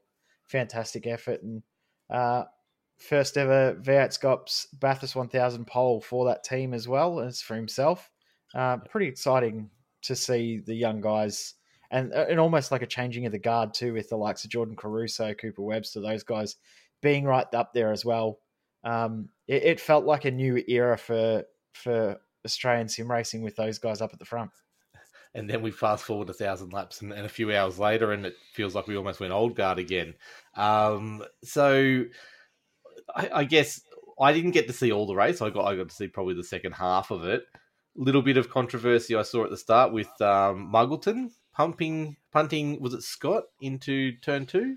There's a little bit of contact, between them. It was fairly minor contact, but there was there definitely was contact, and race control pretty much straight away said that any contact at that point was going to be frowned upon. So everyone definitely from that point tightened up how they were driving through that section because they knew that if there was contact, the admins were going to give them a penalty fairly quickly.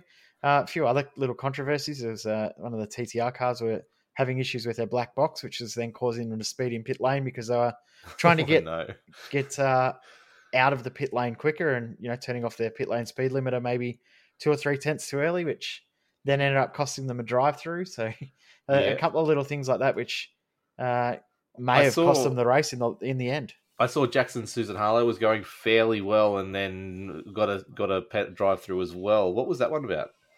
Yeah, good question. I don't remember. I'm honestly the worst person to ask about. There was a few of them. There was so much going on. Yeah, there was a few of them that ended up I think Gilliam got taken out by a penalty as well. No, Gilliam and Griffin Gardner. Griffin Gardner had an internet cutout while they were in the top couple of positions, and that really hurt them. They ended up 2 laps down and come back to get a top 15. They were in contention towards the end. Yeah, because I saw them sneak back onto the lead lap there towards the end, which is with the last safety car, I think it was. They stayed out and just beat the leader at the time back onto the track, which was good to see. So lots of hard luck stories, but you do all that. Like at Bathurst, there's always hard luck stories, but then you get the cream does rise to the top, and Madison down and Josh Anderson from 15th rose up and ended up walking away with it by about 8 seconds, I think, in the end, wasn't it?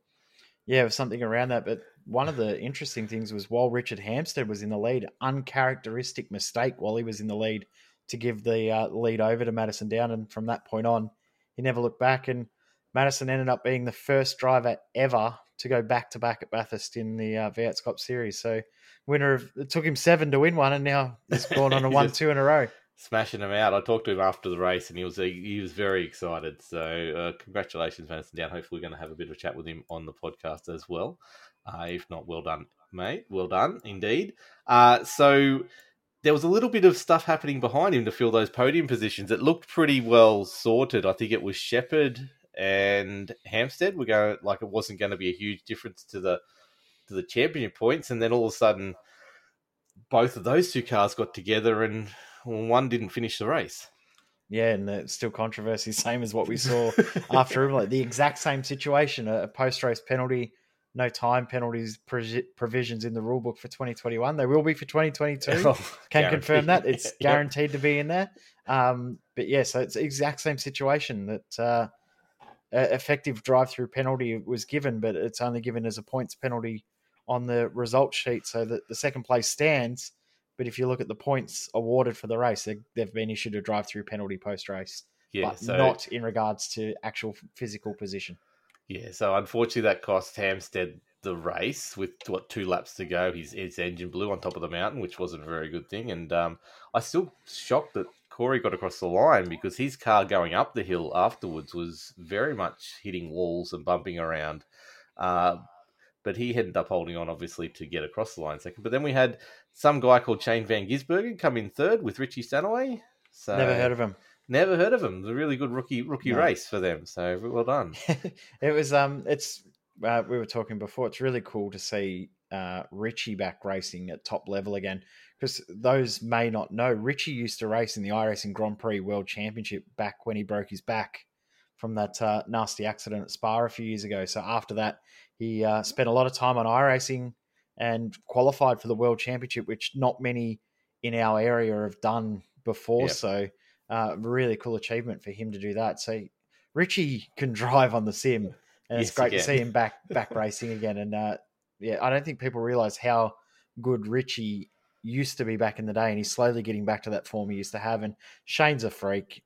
Shane's raced these cars for forever, and it almost felt like old times watching SVG and Richie battle it out there with Madison Down and Richard Hampstead. It felt like the old V8s Online broadcast from 2012, because they were the guys that we saw battling with Muggo and Justin Rougier.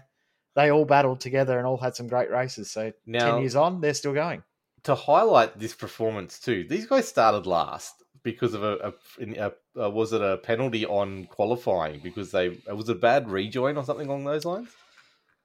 I've got the penalty list here. I'm just trying to read it. So there's actually 4 penalties SVG got in qualifying, which is, if he got an extra penalty in the race, it would mean that he's banned straight away from one race. So he got a penalty for contact with Reece Keane. Then there's a second penalty for Reece Keane for contact with Shane. And then there was a contact with an issue with he and Wade Sheedy for impeding. And then his contact that he made after the impeding, which awarded him a pit lane start. And then he escaped without permission, which is an extra penalty as well. So that's right. Shane had a bit of a shocker in quali, but to start from pit lane and still end up winning the race. I think Richie Stanaway got him up to 41st by the top of the mountain. Yeah. By the time they got into the chase, they were into the 30s already. So a really good drive from both of them. It's very, very well done. And Simon Feigl and Ryan Wood, they also started from the back and had a pretty good day. Got up to 4th at one point, but still finished in the top 10, but didn't quite get the result that they would have liked. But there's some really cool stories the whole way up and down the field. It is, and even the fact that I think while Corey and Hampstead were going at it, I think Jackson Suzuhalo and Gizzy were almost killing each other coming down the chase as well at one stage. Yeah, that was a 4-car battle there too. I think it was Muggleton was in there as well, and I'm trying to think of who else was in there. Was it Feigl in there, or was it Feigl? Yeah, it was Ryan Wood and Feigl. Their car was in there. I think it was 4 or 5 cars all fighting over that spot, and SVG trying to get his way through on fresh tyres. And the other guy's still saving a splash of fuel as well. So it was a pretty cool watch. And Shane he left it all out there. I don't think he cared. If he put it in the wall, he wasn't worried. Yeah. But he was pretty happy to get a result as well. So, yeah, it was really cool. Yeah, cool. Excellent. So that wraps up Bathurst for another year. Probably at this stage still the only Bathurst we're going to see this year. What's next on the Scops calendar? Yeah, we get a couple of weeks off before we head to a track that we've never done in V8 Scops before, that being Long Beach. So Ooh, wow. something we've been wanting to do for forever. We've run a test race there, I think 2017 on the old test layout. The what was it? What were they called? The test track? Yeah, test. Yeah. So we did, whatever it is, I can't remember.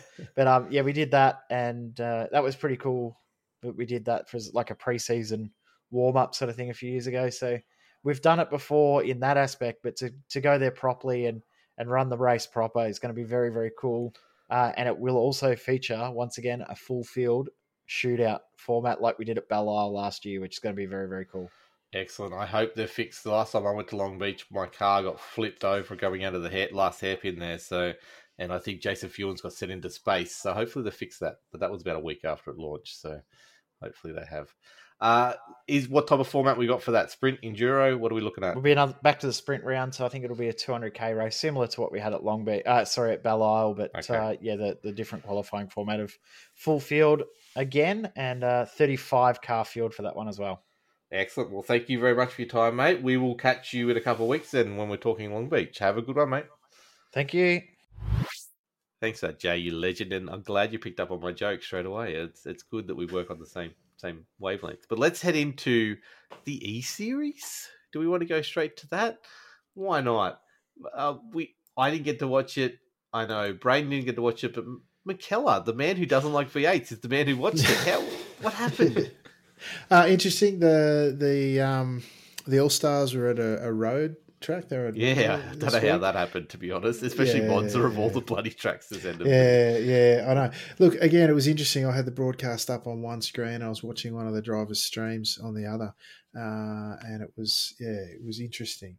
I walked away with a different kind of perspective. I mean, a lot of drivers will say that the cars on the sim are very, it's really realistic. There's some gaps, obviously, and all the rest of it. But, the guy I was watching seemed pretty dirty on having to drive them, to be honest. He would have much rather, he didn't think that they were, too accurate, and he would much rather driven a car that suited the circuit better, and he felt like they would have put on a better show sort of thing.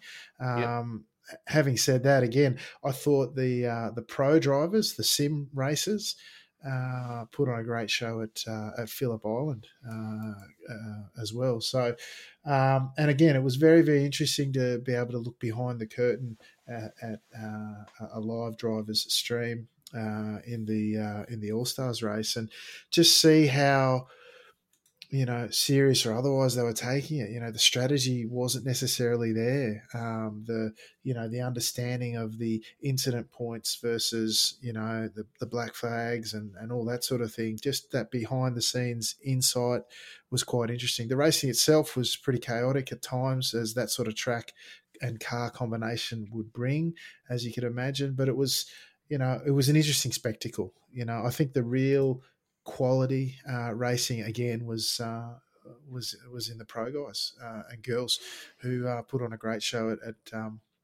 at Phillip Island once again, and not without its incidents, but certainly the standard was right up there and enjoyable to watch. Yeah, well, so we got the top 5 covered by less than 2 seconds at Phillip Island in the pros. So Dane Warren, once again, he is making this look easy, but only half a second back to Jackson Susan Harlow. So well done to those two. Now, it's interesting. Dane Warren is absolutely smashing the E-Series. I need to talk to Braden Madison a bit about this. Why that's not converting so much to Scops at the moment? Because I wondered the same thing. Not. Yeah. Like, the results we're getting in Scops are completely different to the E-Series. They're the same cars. And he's dominating the E-Series. Like, no one can touch him. I just wonder if a lot of drivers is putting more effort into the E-Series tracks and one's putting more into the Scops level tracks, because obviously they've only got a certain amount of time they can race every day. But that's all I can really put it down to. Now, the great equalizer here is they just did Phillip Island in the Enduro a couple of weeks ago, so a lot of them had a good chunk of time around here. So Madison got third there, Jake Burton fourth, and Andrew Gilliam finished out that 2-second window to fifth. But then Ethan Warren was just barely behind them in sixth. Fazem El Nabi, he got 7th, Cooper Webster 8th, Job Stewart 9th, and James Scott 10th. So a who's who of V8 iRacing in Australia, just there in the top 10. And yeah, look, that's pretty close to what Scops ends up. But yeah, Dave Warren is just absolutely schooling them over there. And I've got no idea why it's not translating. He's doing very well in Scops, but it's just not the same. It's not the same, is it? No. He's really the class of that field at the moment. I mean, Madison Down is really well known for how well he performs at Phillip Island, and yet, it was really Warren's race to lose. He was the class there that week. Yep, definitely. So Brody Kostecki took it out for the All-Stars ahead of Matthew Payne, Richie Stanaway, James Goulding, and Justin Ruger as well. Cam Waters was pretty close in there as well, and either Anton or Will Davison, they put it in the results very well. Got 7th, Chaz Mostert 8th, and then Kostecki or Goddard got 9th, with LeBrock coming 10th. So well done to all those people involved in the E-Series. Let's go to Sunday Night Lights, Mr. McKellar. What happened, mate? What happened? Well, it was a great night. First round of season 25 at Lime Rock Park, of course. Bumper crop of drivers backed up. Can we never go to Lime Rock Park ever again? Well, it's interesting. We talked about it last week. A free track that starts the Skippy season each time, and it brought out a lot of familiar faces. In fact, if I look down the list of participants, there's not one name in there that I don't recognise as either having been a past or present Sunday Night Lights driver, which was great. And we were just, I think we were one or two. Hey, that's my first Sunday Night Light race. Thank you very much. Yeah, I was looking at the top split first, mate. Fair enough. We had some debutantes as well. Fair call. But, we were about 4,800 strength of field, which is really strong in a Skippy race. And it saw the likes of Braden, your good self, just pipped out. You needed... judging by Russell, who was the last car in there, you needed tick under 3,800, 37.5, I think, to get in, which is a pretty strong field. Franco Righieri, the Italian driver, put it on pole, and Guy Kawabe, who we spoke to after the race as well, he sacrificed his first quali lap to put in an extra bit of tyre warming, and it really paid dividends for him because he stuck it on the front row, which is a strategy I've seen more than one Japanese driver use, and perhaps something that might, if you're willing to risk it, I guess, might help some people going forward. Julian O'Fray qualified third, Lawrence Mario fourth, and Nick Vaughan Roberts, the Welshman, for Two Fools Racing, back for another season. He put it in fifth off the grid. Vasco Sorowski was the leading ANZ driver for Clowns Racing, back for another season. His teammate didn't make the top split, but Vasco put on a good show. The other ANZ drivers, Russell Clark started 8th, Corey Lean back for another tilt. Could only manage 10th, didn't quite have the pace, but certainly has the aggression when he doesn't qualify well to sort of push his way forward. Cowboy Sam Devanti was in there starting 12th. And, of course, Team Milo's own Donald Sabanal was back in there as well. First race in VR, and he decides to do Sunday Night Lights. More power to him. Anyway, that's gutsy. Let's just say... I was just saying, look, not to give too much away, I guess, but he got the full experience, the full VR experience, because when I saw him last year in the race, he was on his lid sliding down the back straight sort of thing. So what an entry into VR. Anyway, race got underway. There was a little bit of an incident early on that split the front pack out in the front. 3 of Righieri, O'Fray and Kawabe just broke away, and they were never headed, to be honest, and they fought it out for the ultimate win. Behind them, though, there was a really active pack, led typically by Dennis Johansson, the Great Dane himself, who has raced about 1 million races here this week. And he likes to lead those packs, and it got quite racy, so they were never a chance to catch the front guys, but certainly put on a great show. In fact, I spent most of the coverage on them because it was pretty aggressive at times, and really showed what you can do on those outside lines that we were talking about before. It really came down to, I think it was 2 laps to go, where it all sort of came unstuck. The good part of it was Vasco Sorowski, who I'm pinning my hopes on to really lead the ANZ charge this season. He was right up there. He was sitting just behind Dennis in 5th. Unfortunately, for Two Fools Racing, it was it was Nick Vaughan Roberts who went for a gap that wasn't there, and those three were gone straight away. But what that did mean, though, was that the Cowboy, Sam Devantia, went through with Loris Amadio to sort of pick up the pieces at the end. And what that left us with was Franco Ruggieri, the Italian driver, taking out his first victory this season for the race one. Julian O'Fray, who finished second overall last season, grabbing second on the podium, just couldn't quite hold on as Franco drafted past him across the line.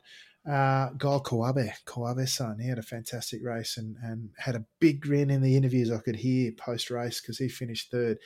Amadio fourth. Sam Devantia, the leading ANZ driver, after having an amazing he did the Bathurst 1000, the official race, and did a great drive over the weekend, backed up for the Skippies on Sunday night and finished fifth to be the leading ANZ driver, which was great. And he's edging ever closer to 5K I rating too. Other ANZ drivers' results, Corey Lean had a bit of a bumpy ride, only managed to climb as high as 8th. Russell Clark, similarly, he only managed 9th in the end. Vasco, after that late race incident, dropped down to 10th. And Donald Sabinal, as I said, he was on his lid and finished all the way down the bottom. He pulled the pin early. Notable mentions in the second split, of course, Simone, your mate, Braden, he took it out.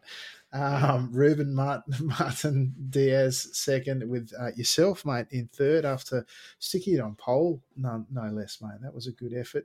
Justin Watt, who's, of course, Vasco Sorowski's teammate, he hung on for fifth. Paul Wilson, another ANZ driver, in sixth. Richard King backing up for another season. He finished 9th, just inside the points. The final point scoring position taken by Mitchell Nichols in 12th for ANZ, which left, unfortunately, Nathan Verney out in the cold down in 14th. And the last split I'll talk about is the third split, because there's some of our die-hard regulars and a debutant in there, of course. The leading ANZ driver in there was our own Peter Wilkinson in 7, grabbing some good points. Mark Jeffrey, who's rapidly become the stalwart of ANZ Skippy Racing, he's down in 9th. Ken Hyams, again, rolled out for another season. Love Ken. He's got some points down there in 10th. And one of the originals, Jason Willman, was back. He's running around in the third split. I think he's got a drag racing pedigree in real life, if I'm honest. He was just outside the points in 13th. But if we go to the standings overall, after week one, Franco Ruggieri, of course, on top with 31 points after taking pole on the race win. Julian O'Fray just behind him in second. Guy Kawabe in third. He will be grinning like a Cheshire cat. Loris Amadio fourth, and the Cowboy in fifth. Other ANZ drivers, Corey Lean in 9th. Yourself, Braden, in 11th. Russell Clark the third. Team Milo Bossman in 12th. Vasco Sorowski certainly starting higher up the order than he did last season, down in 13th. I think between you and he, Braden, we might get a show to get right up in that top 5 and maybe even a podium again. His teammate Justin Watt in 16th. And 18th, their last ANZ driver in the top 20 is Paul Wilson. So that's about it, mate. It was an exciting, nice night of racing. Great way to kick off the season. Really looking forward to all that dying down because nobody likes Mid-Ohio this week. Well, Vasco's he's had a real come up in the last half a season. I just wouldn't mind touching on it quickly because there was a few races where it might have been like Snetterton and a couple other places where I felt like I was a little bit quicker than him. And then basically since then, when we went to Nürburgring, which I'd consider probably one of my best tracks that I could drive, he was just so much faster than me. And since then, it's been like he hasn't looked back and he's just right up there in the front end of those packs. So shout out to him. Really big improvement. Yeah, absolutely, mate. And I got it wrong there. We're actually off, as you say, to Hockenheim this week. So maybe we'll keep some of the momentum before Mid-Ohio kills it next week.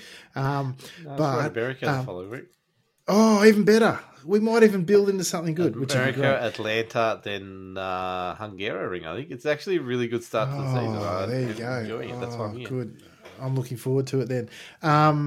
On Vasco, yeah. He and his teammate, they must have a team manager or something. They're getting really into it. They emailed me on the side like a mini little press thing to say, hey, this is a bit about the guys and what they do and all the rest of it. I'd already been onto Vasco's YouTube because he left a comment on one of the broadcast videos. I'm watching him jump out of planes and all this sort of stuff. Oh, wow. He's a bit of a thrill seeker on and off the track. So and a bit of a character as well. So really enjoying seeing them on a Sunday night and doing so well. Now, before we move on, any chance you can pronounce the person who came 7th in Split 4's name for me? Oh, hang on. 7th in Split 4. Hang on. Let me just... did I even pull up Split 4? Hang on. I'll grab it now. One sec. Split 4, P7, you say? Oh, come on, iRacing. Help me out. All right. No, I can't.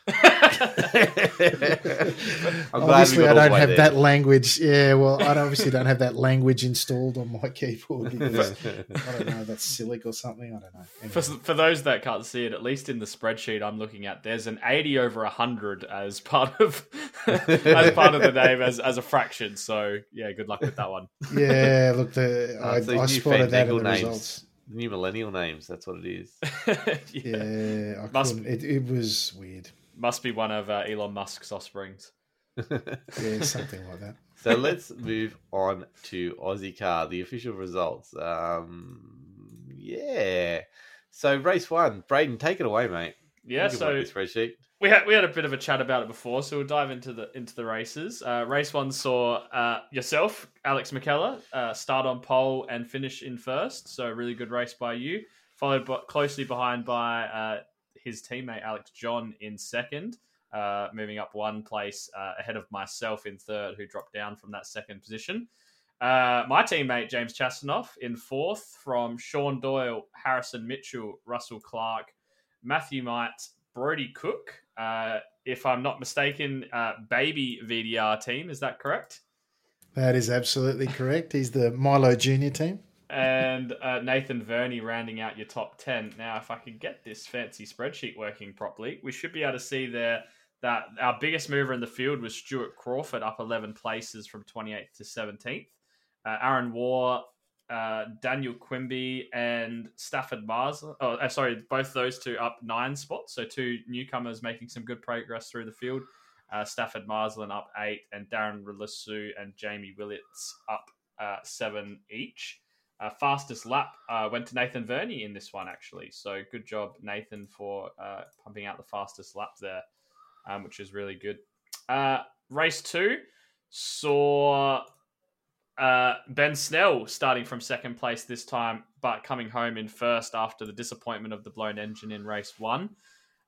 He won from Alex John, who had a very consistent second this week, from Sean Doyle, who got himself back on the podium. Donna Doyle in the YouTube chat was very happy about that one. James Chastanoff back with another 4th place. Myself in 5th place. Russell Clark, Matthew Mites, Harrison Mitchell, Brody Cook, and Alex McKellar rounding out the top 10 after your little excursion on the first few laps. Biggest movers in the field for that one. Some big movers, in fact. Nathan Verney up 19 spots, 37th up to 18th. Oh, sorry, that's John Snell, sorry. But Nathan Verney was up 18 spots, 29th up to 11th. 15 spots there for Aaron Waugh, 10 spots for Ira Felberg, and Adam Axon and Darren Lassou both up 9 spots respectively as well. So it actually meant that obviously this would be our championship standings, but Alex John took out the round with 97 points. He leads the championship from James Chastanoff on 91, Sean Doyle 1 point behind him on 90, myself on 88, and Alex McKellar. From Top Split Racing, you are sitting in 5th place on 86. So, you know, a bit of damage recovery for yourself. It's only 11 points, and that's certainly manageable with the endurance coming up this time round, with the points being 4 points separating those top 5. So definitely a chance to get some points back there, and it could have been a lot worse, I suppose. Well, you say that, but then you know how good my pit stops are. I'll send you a link to I've got a clip of my best ever pit stop. It's I think it's called the bird or something. Anyway, I'll send it. You'll know what I mean when I I'll find it and send it through. But pit stops are not my strong thing. So double points or not, well, maybe we'll see how we go. The road to 2K sees Van Diemen Racing baby team Brody Cook in first place, holding a 10-point lead over Jeremy Bush. Third place, Matthew Harrier. Fourth, Craig Kerman. And fifth, Clayton Davies, tied with Farron Hancock. So good to see Farron back after missing the last couple of rounds of last season. It does mean, though, that Top Split Racing do have the current lead over Locked On iRacing podcast interviews by 4 points. And Locked On iRacing news and results in third place, 30 points behind. So already a bit of a gap in between the top two and third place for the team's championship. Definitely, but then we got some Van Diemen and Aussie Car and White Knuckle all belting on the door of third place as well. And even Black Sheep Racing's up there, Missed Apex is up there, and the old Van Diemen baby team, development team, is floating around with the one driver at the moment. So well done to them. You know, if is there any plans to get a second baby development team driver, or is Brody just stuck by himself for the time being? I think he's on his own for now. I think it was just a late call-up for a friend who was interested in racing, and he seems like a good guy. I've sort of been watching him race with Ben. Yeah, and I think they do drifts together.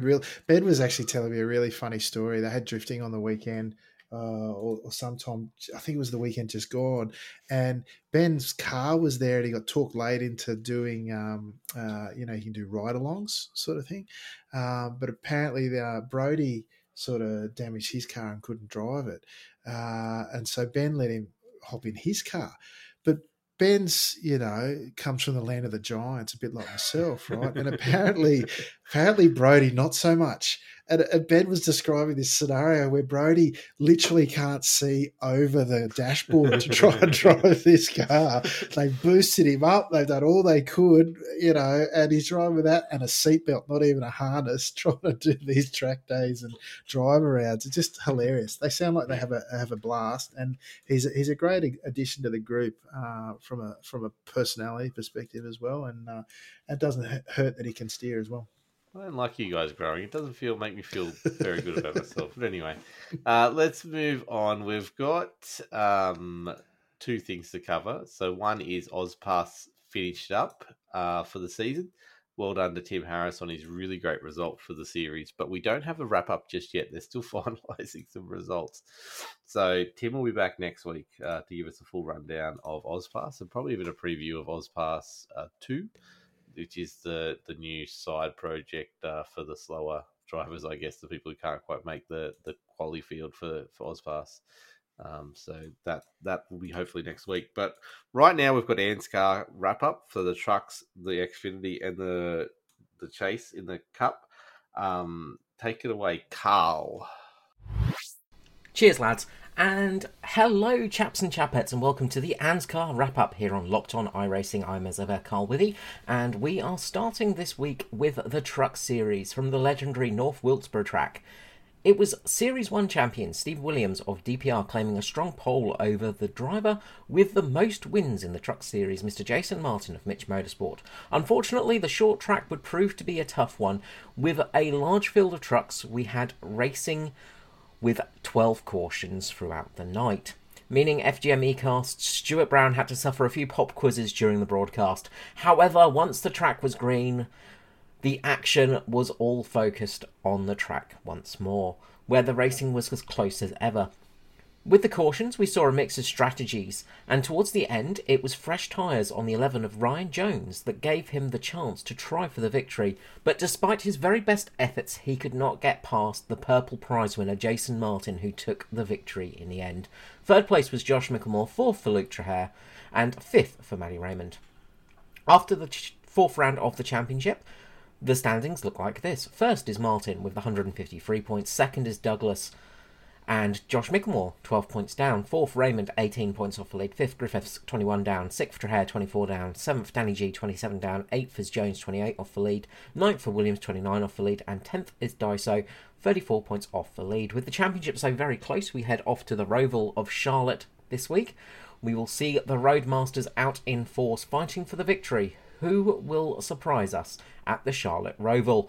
Next up, FGM eCast brought the thunder of Wednesday night Xfinity Series to Las Vegas. It was Viva Las Vegas for Ryan Jones as he rolled a natural 20 for his qualifying lap and stuck his car on pole position, with Foster on the outside. As the race went green, Foster would get the lead and show he had some great pace for the night, pulling out a 2 to 3 second lead over the pack in the early stages, an eternity on an oval. But behind him, we had a battle that made the Pacific War look organised as drivers diced it out for position lap after lap. The drivers did a great job of keeping it clean despite the serious close racing. We only saw one caution throughout the night at lap 37. The field came in for fresh tyres and, importantly, fuel. The drivers had to make it 55 laps on a green stint on a tank of fuel, which could only manage around about 52 laps. Early on, Foster ran out with a big lead, but towards the end of the race, he had to start doing a huge fuel save after he realised that the rest of the field were in fact fuel saving, hence his lead. As we got to the white flag, out of the top 6 cars, all of which ran out of fuel at turn 3, meaning it was a very slow finish, we saw as they coughed and splattered their way across the line for a wild and exciting finish. But it was my little Skurlock providing he could save fuel, proving that he had fuel saving, and the fuel saving was magic, and taking the victory over Hamish Gallagher. Third was Foster, fourth was Brenton West, fifth for Gary Wellman, and a big mention to the Pirate King Josh Micklemore, who finished P6 despite only having vision in one eye after a B-related injury. After 5 rounds, Matty Raymond leads the championship with 200 points. Second is Gallagher, 9 points off the lead. Third for Micklemore, 10 points down. Fourth for Brenton West, 19 points off the lead. Fifth is Foster, 27 down.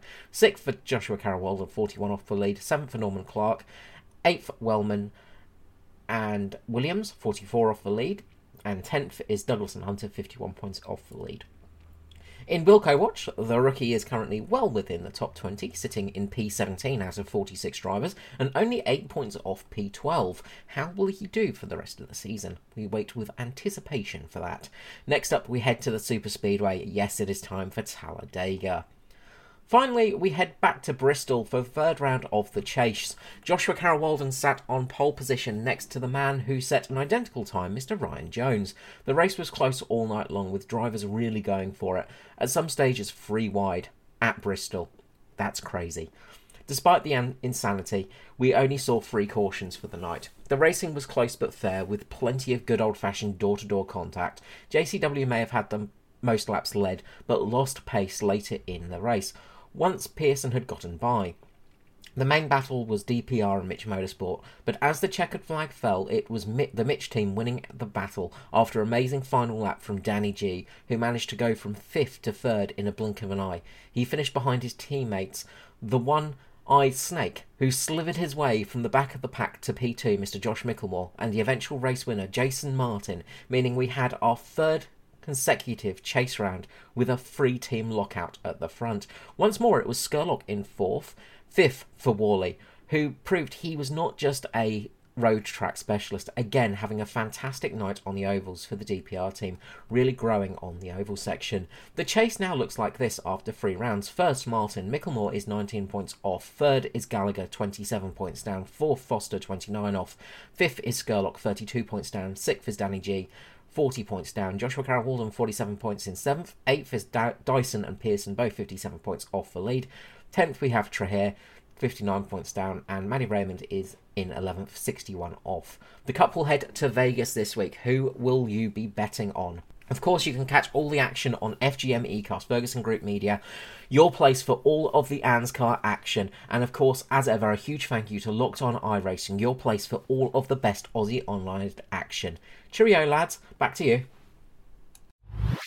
Thank you heaps for that, Carl. You're a legend, and you can stop Wilco Watch because it's really annoying me that I'm not actually giving you good results to talk about. But anyway, let's move on to wrapping this thing up. Firstly, thank you to CD Symptography, Brewster Coffee, 24/7 Race Control, and driverclub.net.au for helping bring this episode to you. Thank you to my 2 fellow hosts for joining me tonight, even though I'm struggling right now to get through it. Braden, mate, where can people find you and what's coming up in the near future? Yeah, I need to get back to actually streaming some racing. I've been streaming everything other than racing lately, so I'll try and jump in and get a bit of a racing stream done at some point. I'm sure I'll have a little bit of time over the next couple of weeks, so look out for that on twitch.tv/the1DWade. Other things I've been streaming, a little bit of City Skylines, a little bit of NBA 2K, a little bit of Halo. So see what else we can squeeze onto the channel. And if you want to hear me talking about anything sport related or anything else related, you can find me over on Twitter at Braden Talks. Definitely go do that. Now, Mr. McKellar, where can people find you and what you got coming up, mate? Well, if I can have it, apparently I don't know the season schedule well enough, but I'll be trying to pump out a couple of track guides in the next little bit. You can find that, and of course the Sunday Night Lights broadcast that we do over at the Top Split YouTube channel, where we put all the race replays. You can catch up and watch them all there, all the way back to season 1. It's just the Top Split on YouTube, but each Sunday night at 9:15 p.m. Australian Eastern, we're on Top Split TV on Twitch, which is where Corey and I do the live broadcast. It's a good night out. We have a bit of fun, and the racing is as good as you'll see, side-by-side action every week, and it's a lot of fun. So that's where you'll be finding me, and of course Aussie Car on a Thursday night. Sweet. Go do that as well, people. You can find myself at Locked On Lads on Twitch. Thank you to everyone who has been chucking a follow over there. You guys are all legends. As I'm racing more often, I'm just trying to get into the rhythm of actually racing more often, and then I'll hopefully start streaming it more often as well. So sort of the Monday night practice session might go up on stream soon. The Sunday Night Lights might go up on stream soon. We will see. As I want to get in the rhythm of actually driving again properly first before I actually start streaming and get a schedule going. But definitely Locked On Lads on Twitch, Locked On Lads on Facebook are the place to find us. We are working on some stuff in the background. You might see some stuff come out in the near future. We will see what happens. Other than that, lockedonlads.com/Discord. Get in the Discord. You can definitely find something to chat about in there. There's all kinds of cool stuff going on over there. It's a really good place to hang out. But definitely go do that. Congratulations, Fonty, on becoming a dad. Hopefully by the time this comes out, you should, Scott Fountain behind SimSpeed TV, should be becoming a father by the time this hits your earwaves. So go check him out. Go say congratulations to him. He's a legend. Other than that, have a great week all. Enjoy your racing, and we'll catch you next week. Bye for now. Drive safe, drive fast.